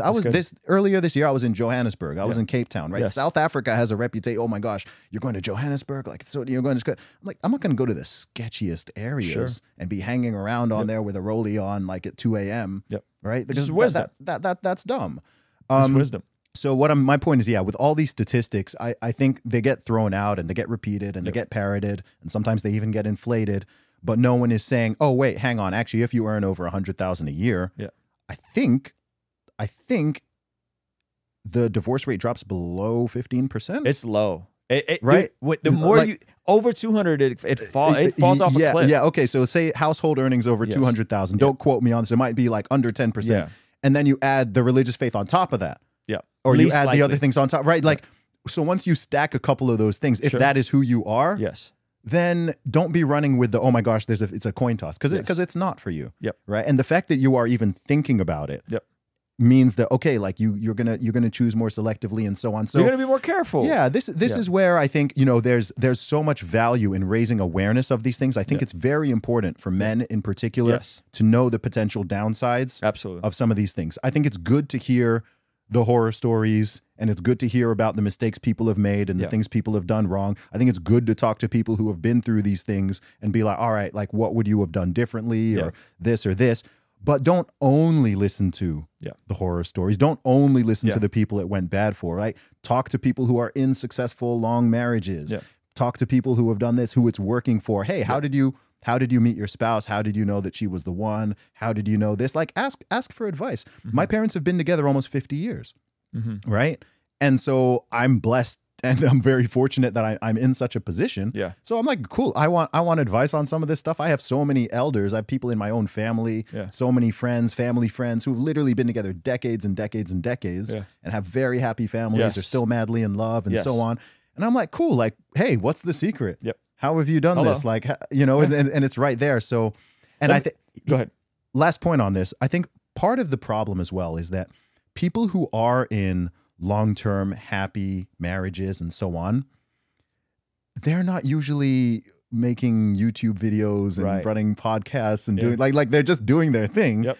They're kind of quiet. Or in my case, like I don't put my wife in public. It's not so public, right? Sure. So people know you're married. Yep. People know about this, but like they're not seeing it. And I understand the privacy angle, but I think I know for myself, do you know the thing that motivates me most to want to get married and want to have kids? Is seeing other people, men in particular, who are dads and they're having a great time and they got their kids and they got their wife and whatever. And I'm like, man, that's a flex. Like that's dope. You know, like I want that. Like seeing it, I think is extraordinarily powerful. And sadly, there are many people out there. The truth is there are millions of people out there who are not, they're not seeing it. Like you see it every day. You're in your church, you got your friends, you're seeing it all the time. But there are many people out there, both men and women, who they just don't see. It didn't work out for their parents. It didn't work out for their friends' parents. It didn't work out. The need for inspiration. You see what I mean? Where is the Christian version of the Bugatti? Wow. Yes. Right. Right. Because I think more men want what you just described than they actually want the Bugatti. Yeah, the Bugatti's a symbol. But you'll take the Bugatti if you don't. But I think most of us want legacy. I think most of us want kids. So what would happen if everybody made $100K a year? I mean, things would be more expensive. Okay. But most likely the overall cost of, the overall standard of living would be higher, right? Countries where people earn tons of money, stuff tends to be more expensive. Okay. Same reason California is more expensive than Ohio, right? But people earn more. People earn more. California, people earn more specifically in, San Francisco or something. Some of the most expensive countries are places, Scandinavian countries, Iceland, Norway, Dubai is actually pretty expensive because people make a lot of, Switzerland's very expensive, but people make a lot of money. Yep. But minimum wage in California is $15 an hour. Okay. So yeah, I think in Norway it's like about. I don't think they have an official one, but I think no one earns kind of under about $25 an hour. Yeah. Even though it's not like a state sanctioned minimum wage. Yeah. Yeah. And so I think this sort of stuff becomes self-fulfilling prophecies in people's lives. You start thinking these things, you start believing these things. And to me, it would be the equivalent of saying, there's no way everybody can be in healthy shape. Yeah. No, it's just wrong. I have two big thoughts on this. Number one is my best advice I can really give to young men, if we're just being practical and we're thinking about individuals rather than systems, is you can't just be average. Come on. You have to strive to be better than average. That's right. That's just the reality of it. I'm not going to sit here and just be like, just be average. The truth is, average is pretty poor these days. Yep. Right? The average person is $38K a year. Yeah. Less in my country. Yeah. Average is overweight. Average is unhappy and pretty depressed. I think only fewer than half of Americans, I believe, have a positive net worth. Yeah, that sounds about right. Yep. Most people don't. Most people are under zero, which is crazy because it doesn't seem like that on the surface, but most people are in debt. So the truth is, as a man, you can't afford to be average anymore. Yep. I think that is also a bit of an issue for society and culture. Okay. Because I think that we are increasingly moving to a time period where average isn't good enough, which is a bit of a concern, right? Average used to be good enough. Sure. If you were in the, I don't know, from what I understand, the 1940s, the 1950s, the 1960s, the average was okay. The average person was in good shape. The average person had a healthy BMI. The average person was earning enough money to get married and have a couple of kids. Buy a home. And to buy a home buy and a so car. on, right? Some of these things are running away, not in an equal fashion, right? Some of these things are running away. Like when my dad, I'll tell you something that's going to blow people's mind, even just in terms of how severe inflation actually is in real life. My dad is a medical doctor. Father of 5, family of 7. When he first came to the UK, it would have been family of 5 in the 70s, 1970s. As a medical doctor in the UK, how much do you think he earned per year? Medical doctor UK in the 70s? Yep. 40 grand a year. £4,000 per year. Wow. Okay. 4,000 per year. Jeez. Okay. Under £400 per month. Sheesh, man. Family of 5, you could afford. Dude, this is what you could buy a house for £9,000 or £10,000 at this time. So I believe in the UK, I don't know the numbers for US, but in the UK, I know that the average house price used to be about 3 to 4 times the average salary. Yeah, that's the same thing in America. Yeah. Now it's about 10 to 12. It's like 8 to 9 here. Yeah. 7 to 10, I think. Okay. Yeah. In the UK, it's about 10 to 12. So that is an actual problem. Yeah. Right? Because right. This means that average is no longer good enough. Well, it's not even average. I mean, he was a doctor. Yeah, I know. I know he was a doctor, right? So he was above average, right? But in that time period, you could have been a postman. Yeah. You could have been, just an a teacher or Yeah. whatever. And, you could afford to buy a house. So I do think there are some stuff at the sort of systems level thing where we want to push towards a society where, it's two things. Strive to be better than average, but we also want to, we should create an environment where average is good enough. Come on. Right? Yep. The average person should not be broken out of shape. Yep. Right? You don't need to be like ripped and jacked and, making tons of money, but there's a problem in society where the average person's fat.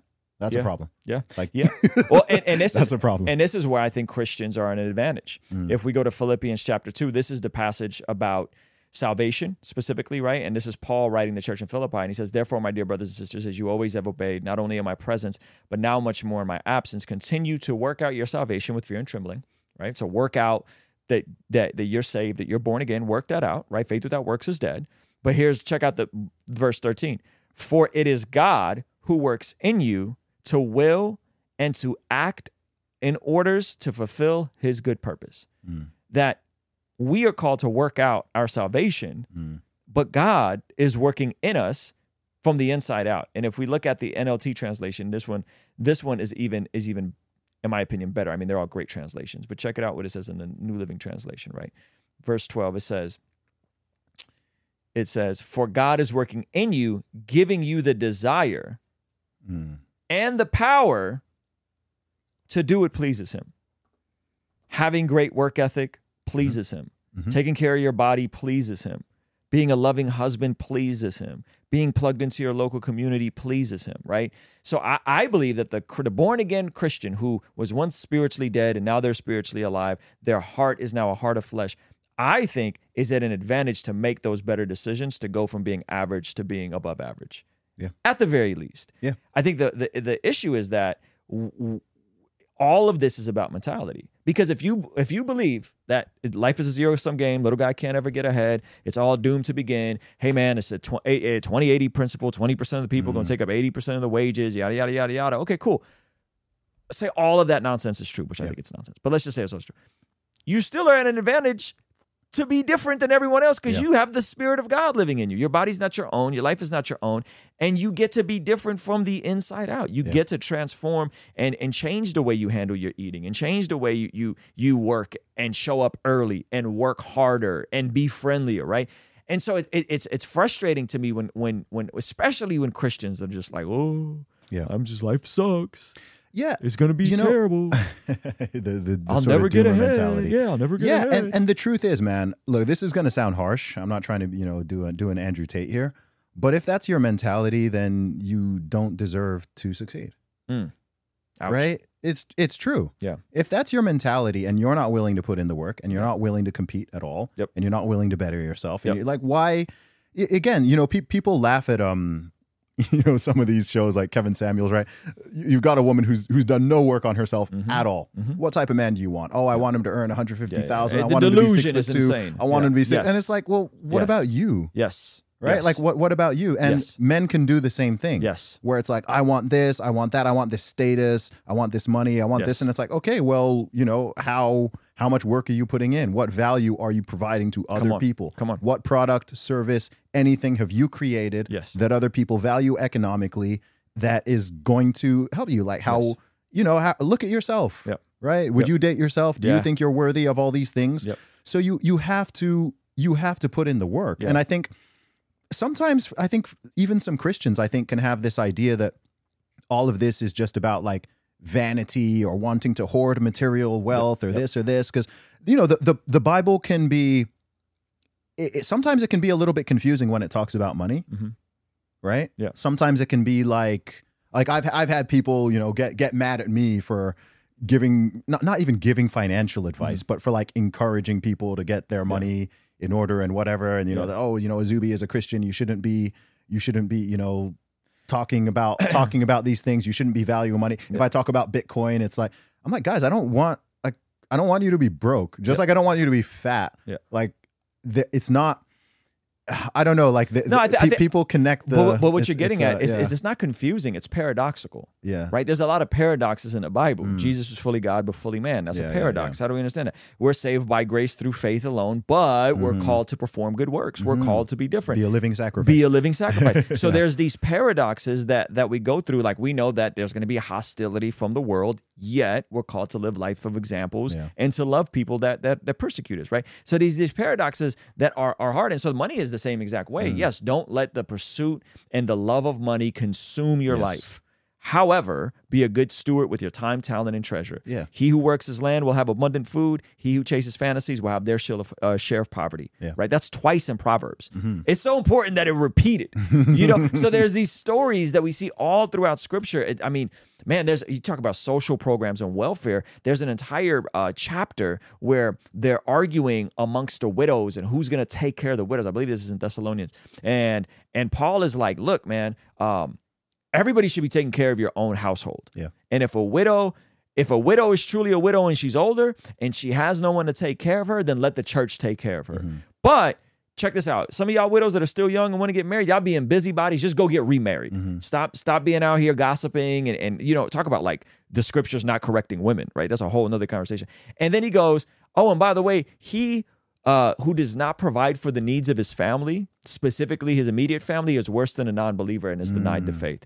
So Paul is orchestrating this entire system of, first of all you guys just need to care for your own family. Yes. If you got a widow in your own family, care for that widow. Second of all, if you're single, if you're a widow and you're out here being a busybody and gossiping and all this stuff, just go get remarried. You're going to burn with passion, get remarried. And everybody else, the widow that's older that doesn't got no family, the church got to figure out a way to take care of her. That's where we have benevolence ministries and charity and stuff. So it's like all these things get worked out in the scriptures.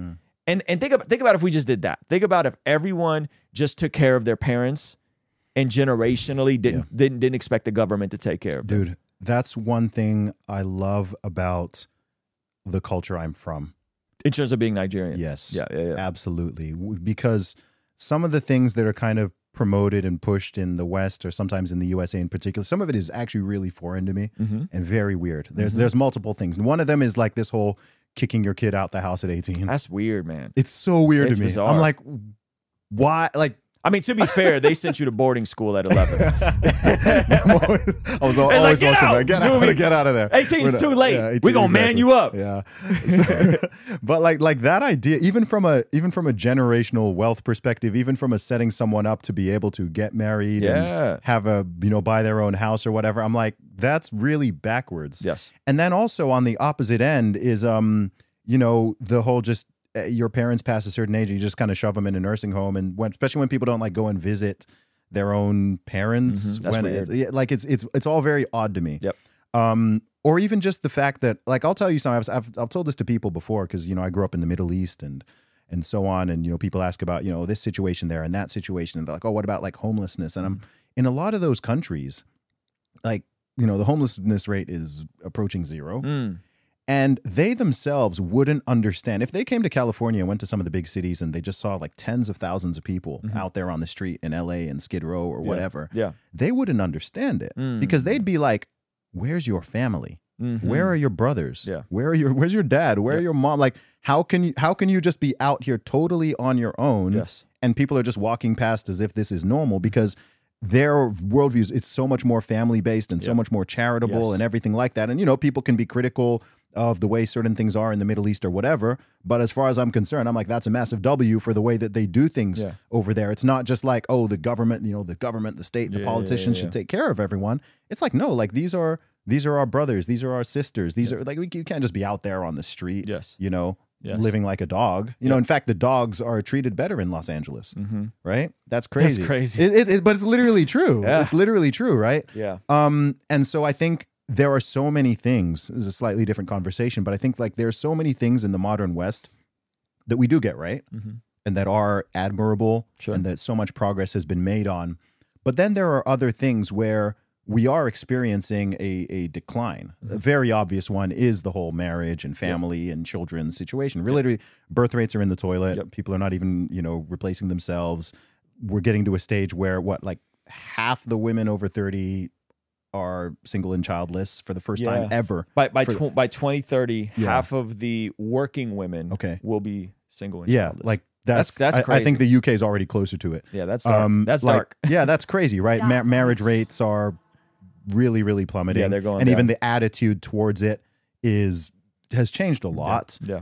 Men are scared of women. Women are scared of men. People don't know what a man or a woman is. Like, so we're simultaneously moving forwards and backwards in many ways. If the people's approach to life, approach to children, approach to seeing the goofy stuff going on in Canada where they're just like deleting people, to use your term, right? Even in some funeral homes now, they have like dying rooms where you go into the room and you literally, soon it's going to be like for efficiency, you literally sit in your coffin and they just take you out. And people are like, oh, this is progressive. What? I'm like, guys, this is dark. Like it's genuinely really dark. Yep. Right? It's such an anti-life, anti-human approach. I'm sure you're seeing, with the environmentalist movement, the best thing you can do for the future is not have children. Kids.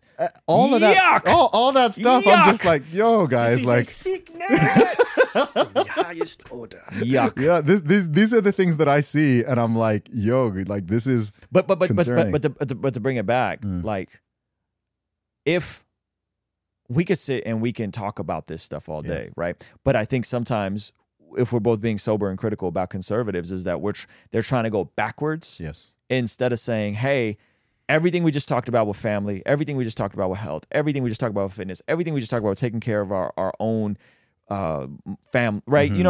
Like, I think those are the values that need to be communicated. I think those are the things that need to be said. 100%. And I think when we start casting vision, that's when the next generation will grab a hold of it and go, okay, cool. I've been sold this bill of goods that like the environment is God. Animals are sacred, babies are not, and I'm not supposed to reproduce. I'm not supposed to I'm not supposed to continue on our species. I'm just a highly evolved animal that can just have fun in terms of sexual interaction and hookup culture and all these things. But when there's an alternative vision casted, I think that's when people can latch onto it. And unfortunately, if I'm honest, and I think you would agree, I think conservatives have done a bad job of casting that vision. I 100% agree with that. And so my question to you would be, how do we get more people to go, let's just for the sake of argument, let's just say inflation's bad, the system's rigged, just say all that's true. Yeah. How do we get the bottom 80% to become the top 20%? Based on that presupposition, which I actually don't even agree with, but based on that presupposition, how do we get the bottom 80% to become the top 20%? The bottom 80% in fitness can become the top 20% in fitness. Same thing financially, same thing relationally, same thing career-wise. What are some practical steps you would give? Yeah, absolutely. So I think it needs to be approached on two levels. And I'm not saying this is super easy. I think the individual level is easier, right? If there's a young man or a young woman out there, it's easier to prescribe. Like I can give someone this is how you get your diet. I've written books on it, right? This is how you get your diet in order. This is how you train. Yes. This is how you lose weight, gain muscle. Yes. Whatever it is, these are things you can do financially. Yes. How to build simple things. You can individually give people great advice, and there are many podcasters and YouTube channels and authors and people out there, coaches, consultants who are helping people along on all these things. I think, and this is where I'm going to sound like a little bit more of a lefty, but you do also need something at a system level. Okay. Right? You need to analyze. Okay, I'll tell you what you need to do. You need to listen to all these things that the red pill people are complaining about. Right? Because lots of them would say things like, you know what, I'm pro-marriage. No, I'm in favor of marriage and family as a concept. I think the nuclear family is great. Yep. But I don't think it's worth it for men to get married under the current laws. It's too risky. Yeah. The divorce rate is too high. So get a vasectomy in your 20s. Terrible idea. Don't do that, guys, please. But like the You guys so think I think I'm not there stupid, are guys. there are Sorry, I had to do the roller drop. My bad. Go ahead. There You're flowing. Go ahead. There are system level things that a lot of conservatives are just not addressing. Okay. No fault divorce. Okay. I don't even know the perfect solution, right? From my perspective, I know personally I'm very against no fault divorce. Absolutely. Right? There's people who would call me a dinosaur for this or say that I'm backwards or this or that. I think no fault divorce has been a catastrophe. If you create a system where you're making a contract, right? You are making a contract with the state if you're getting married legally under the way it currently is. Yes. For the tax benefits. Yes. If that exists and you're okay, cool. Like this person's like, cool, I want this for life. And then it's like, look, for any reason whatsoever, you can just, you're not happy, whatever. You can just kind of go and break this contract and then in some cases be rewarded for doing so. Mm-hmm. You can't then be mad at men who see this and observe it and have perhaps seen people go through it for them to be concerned or even outright frightened or put off this entire thing. Mm-hmm. So instead of just telling them to man up or to just do it anyway or to just pick the right person, you do have to address that system. Yeah.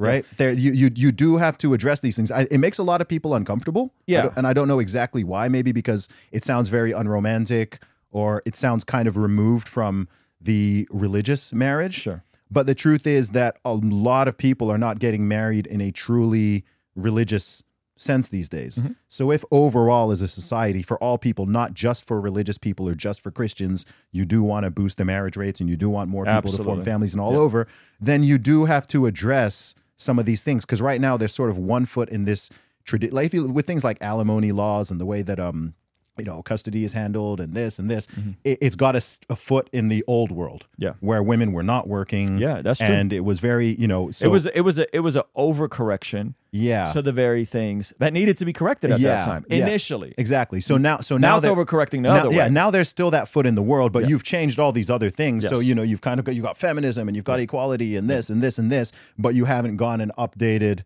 some of these other things, and it creates this weird situation where if you and your wife are both more traditional minded, right, you can still do it and have it work. Yep. But for the people, for kind of everybody else, these guys are like, well, why would I get married? Like, what's the incentive here? I say don't get married. I say give your life to Jesus. Yeah. I say give your life to Jesus. Sure. Or check this out. Mm-hmm. Even if you're not convinced that Jesus bodily rose from the grave, how about you just live your life like Jesus prescribes? Mm-hmm. Just do that for a year. Go to church every Sunday. Lift your hands during worship. Read Proverbs. Read chapter of the Bible. Do that for a year. Do you know what I think? You know what I mean? And just test it out. Yeah. But to add to something you said. Sure. Are you familiar with who Frank Turek is? He's one of the leading apologists. You would love Frank Turek. He's not conservative, red pill, none of that kind of stuff. He speaks out about some of the lunacy that's going on. Frank Turek said a statement, and he said, no-fault divorce has done more to damage our family structure than the LGBT community ever has. By far, not even comparable. So there's definitely Christians that have said, when no-fault divorce passed, it was crazy in terms of what it did to the family structure. Yeah. And then we can get conspiratorial in terms of like the welfare system and is it rewarding dysfunctional behavior, yada, yada, yada. I do think having seen people that have gone through divorces, unfortunately, and has been, I know 3 couples out of the hundreds that I know that have gone through a divorce. Very small percentage. You only know 3? I only know 3. And like, not just in your community, but everywhere? And my people I personally know have been friends with. Right. So I go to a church. The church at its peak was about 1,000 people. Okay, I got it. You know what I mean? And so say 80% of those were married couples or whatever. And so out of those, out of the hundreds and hundreds of couples I know, I know 3 that have gotten. So I'm just I don't like doing the exaggeration and minimizing or exaggerating numbers. So I'm really trying to give you an honest take. 2 of them were really close friends of mine. 3 of them wasn't in this. Third one was in this area, and a 4th one recently got divorced and remarried. So I know 4. I know 4 in the past year. Yeah. 4 in the past year. Yeah. I know 4 total. People I personally know. Yeah, I'm talking about 4 total. Yeah. 4 total that I could think of. And none of these are people who are like, these are all like solid dudes. These are not people who like, went out and were cheating. Cheating while no. And these weren't necessarily situations like that either. There are 2 of them where, actually, if I'm honest with you, all 3 of them, the dudes cheated. Okay, interesting. And then one of them, the woman cheated. Okay. And then one woman cheated. And in those situations, I say all that to say that if we and I'm not sure if you saw Destiny's conversation on Fresh and Fit, but he pointed this out.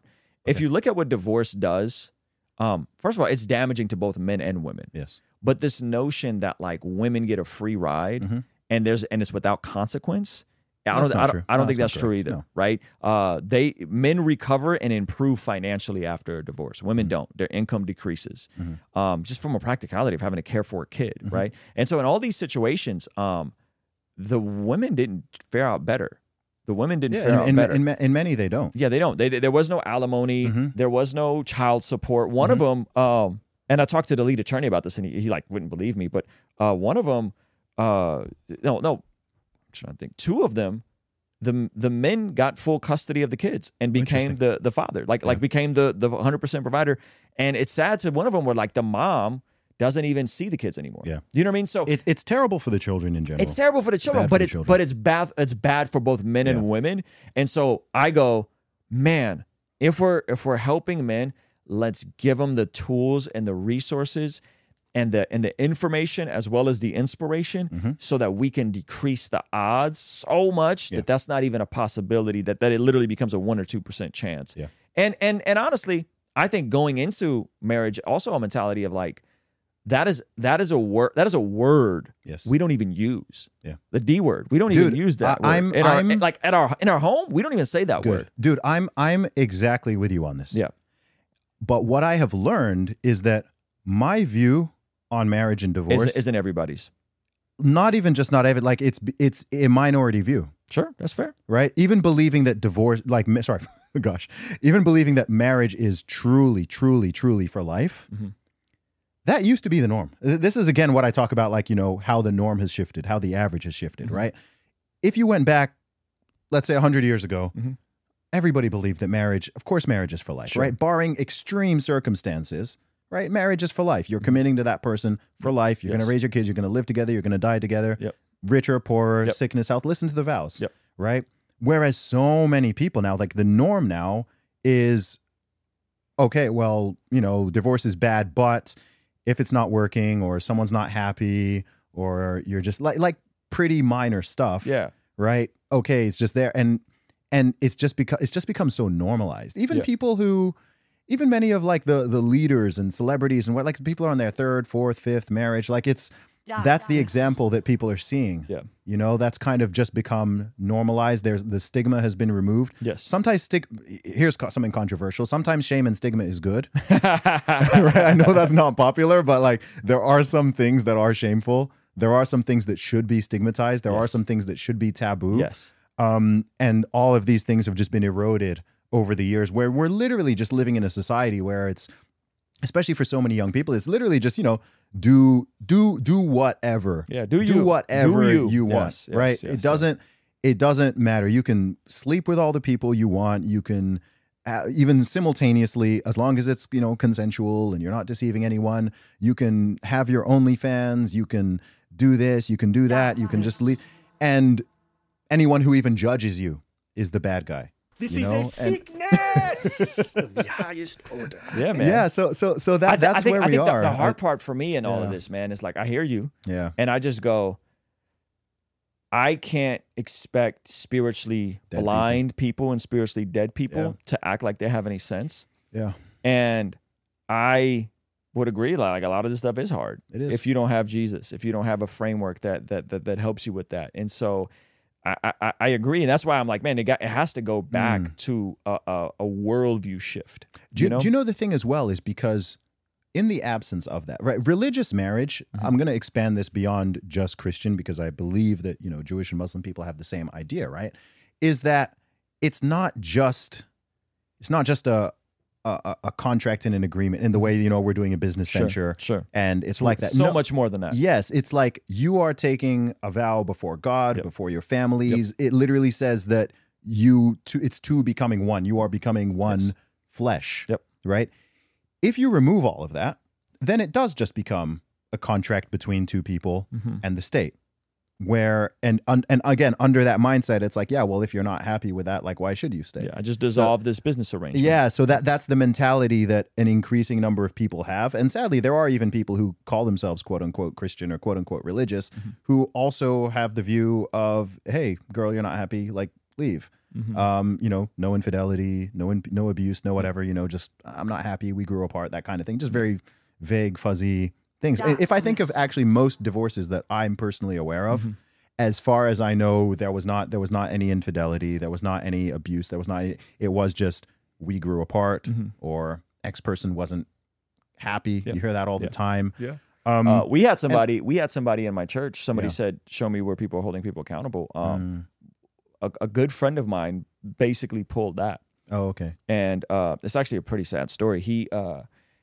I'm trying not to give away too many details. He married a girl in another country. He was on his passport bros vibes. I hear that. Brought her back here. Mm-hmm. Not like a out of the continent. Yeah. Not out of the continent. Brought her back here. She became extremely acclimated to our community. She was amazing. I'm still friends with her till this day. Yeah. And they started a lot of our church went through the Dave Ramsey debt-free plan, which is actually a great thing people can do for their marriage, is get out of debt. Yeah. And the way their debt snowball works is like you start with your smallest debts to your bigger debts to get momentum. Got to the point where she paid off all of his debt. Oh, wow. And then I get a call on my birthday, and it's her. And he's supposed to take me out to the movies tomorrow, but it's like one of my close friends. And basically goes, hey, so-and-so, this person's telling me he wants to divorce me and we're done. No way. Just out of the blue. And so like on my birthday, I'm like, all right, I guess we're not going to the movie. And I'm sitting down with him and I'm just like trying to like, what is wrong with you? Like, did she cheat? Like, what happened? And he's just like, no, like I just don't want to do it anymore. And I'm like, bro, that's not how this works. Yeah. You don't just get to say, I'm not happy anymore. Yeah, you don't just get to say, I'm out. And so check out what happened. So he wanted to keep going to our church. Nobody. He got sat down and got excommunicated. He got kicked out of the church. Wow. You can't do that. You can't do that here. You can't do that. Like, and this happened with another buddy of mine. Until this day, Zuby, I don't talk to these dudes. Yeah. Like, that's, to me, there's levels of cowardly. That's one of the most cowardly things to do, is just to bounce on your marriage with no grounds for divorce and be like, I'm just not happy. I'm just going to get out of here. Yeah, we can't be friends no more, bro. That's some real low level, like, cornball. It's whack. It's trash. And I say that to say, like, but our church was like, no, you need to find somewhere else to fellowship. That's not okay. That's not how we roll. Yeah. And I think there's an interesting question here, right? This is where it does get political, right? It's like, should there be a legal change there, right? Should you legally be like, you've made this lifelong vow contract? Should you legally, with it's no fault, just be able to break the contract at any time and just leave? You got kids, you got whatever. Yeah. I think that's a big question. Yeah. That's a big question, with liberalism and progressivism and whatever, people say, yes, of course, because it's freedom. But then from a more conservative standpoint, it's like, well, no. Yeah. Like, no, there should have to be something, right, to prevent that. And I don't know. My ideal, I don't do utopian thinking. My ideal would be, I'm pretty libertarian politically. Sure.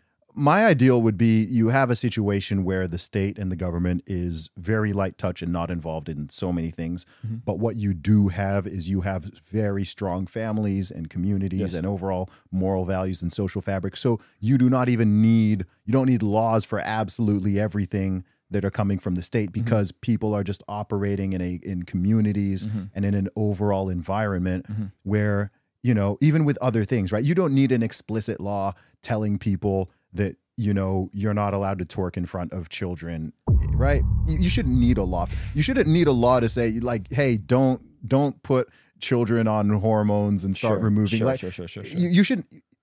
You didn't need before you didn't need a law for that. Yep. Right. It just, like, people knew not to do that. Yep. And now they're like, okay, like all these states are like, we need to craft legislation for this and this. And I'm like, you shouldn't have to do that. Hey, by the way, in the same way that if my 17-year-old nephew goes to the doctor and says, I just feel like I'm not big enough, can you give me TRT? Oh yeah. You go, no, bud. Yeah. No. A girl who's 16 says, I'm not developing fast enough. Can you give me estrogen? No. An anorexic girl wants a gastric bypass. No. I feel like I'm too fat. Like, yes. No. Yeah. We won't do it. You're totally right. Yeah. So this is where, the sort of freedom and liberty concept becomes, it can become a little bit hazy, and it can come back to bite people. I think I'm such an advocate for freedom and liberty. Yeah. However, it needs responsibility and morality as well. If all you have is freedom and liberty, and that's the ultimate value with nothing else in a society, then it just leads to nihilism. It leads to hedonism. It leads to, just all sorts of mischief and nonsense. Yes. Right? My buddy John Clash just said, we have so much freedom that we became slaves to sin. Bars. That's literally it. That's where we're at. Yeah, that's it. And it's interesting. I think Jordan Peterson has used this analogy before, right? It's like, if someone just gives you a ball, there's you're with a group of friends, right? You're in a field. Someone just gives you a ball and he's like, okay, play the game. And you're like, wait, what? Someone just gives you a chessboard.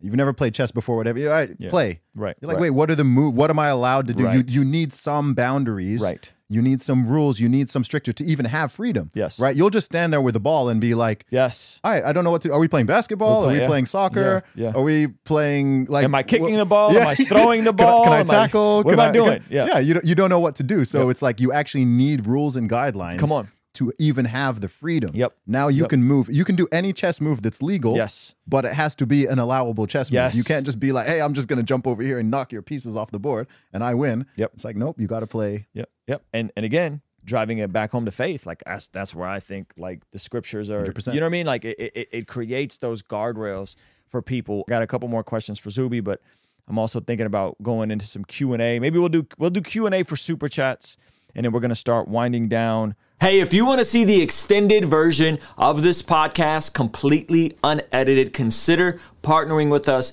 in our online community for as little as $5 a month. In exchange, you get access to these podcasts as we stream them live before anyone else gets to see them. You get access to the replay of our daily after party streams, access to our private Discord server, access to discount codes, and so much more. So help us continue contextualizing the gospel through media, podcasting, and YouTube, and partner with us for as little as $5 a month. Also, be sure to follow us on the Spotify podcast app, on Facebook, and on Instagram. We're constantly posting content there that I think you'll find extremely valuable. All right? I'll see you over there. Peace.